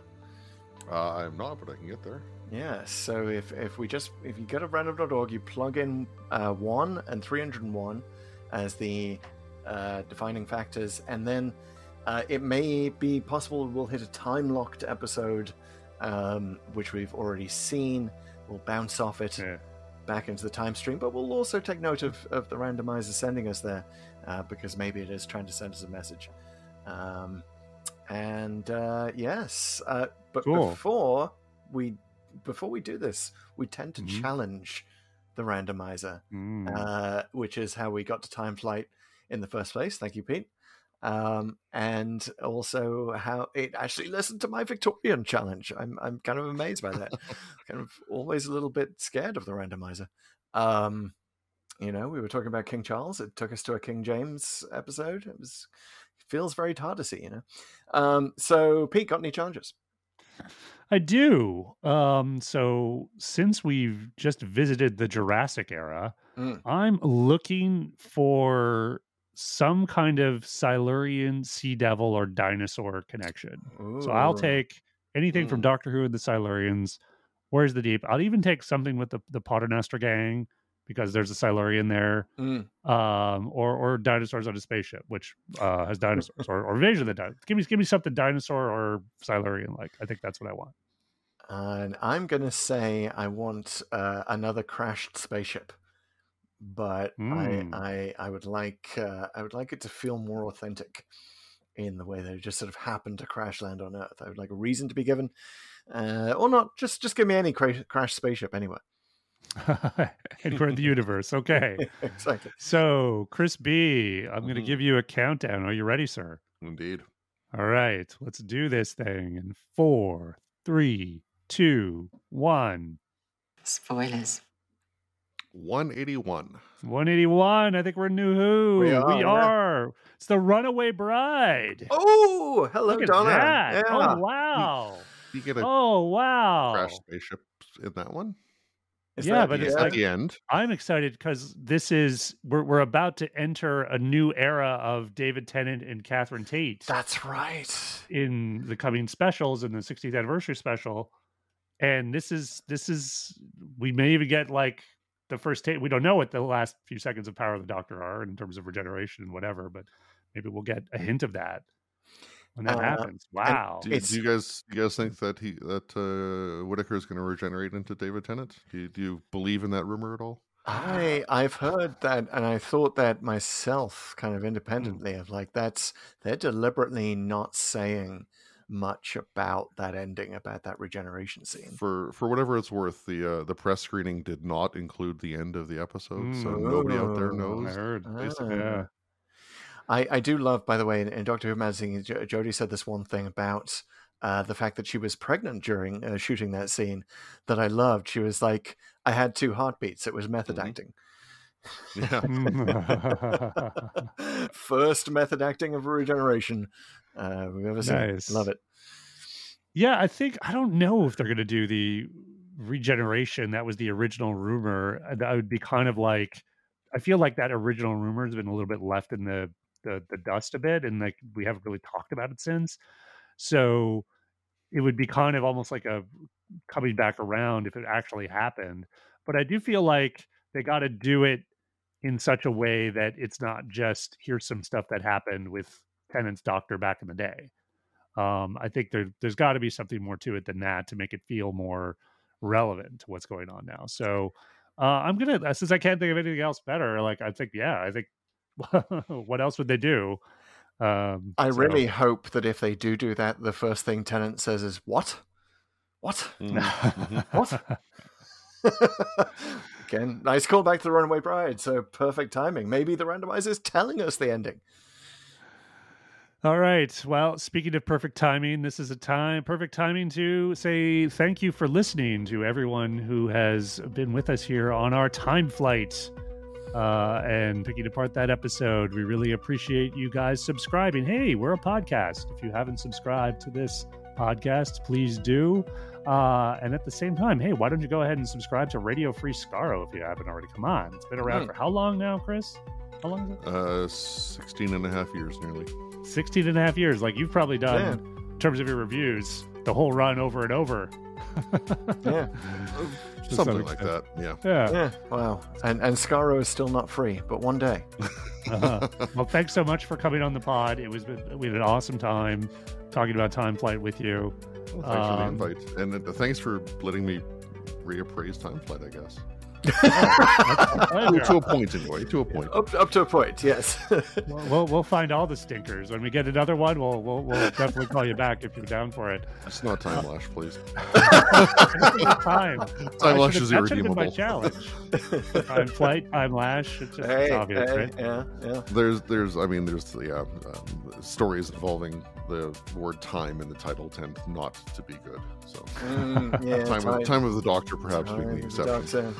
No, it's consistent. Okay, guys, thanks so much for listening. Again, we're available wherever you find podcasts. On social, we're at Pull2Open63 on Twitter and Instagram, and Pull2Open, just that, all one word, on TikTok. Feel free to leave a review. We love reviews. They're awesome. Or just drop us a line on any of those networks and comment whatever you want.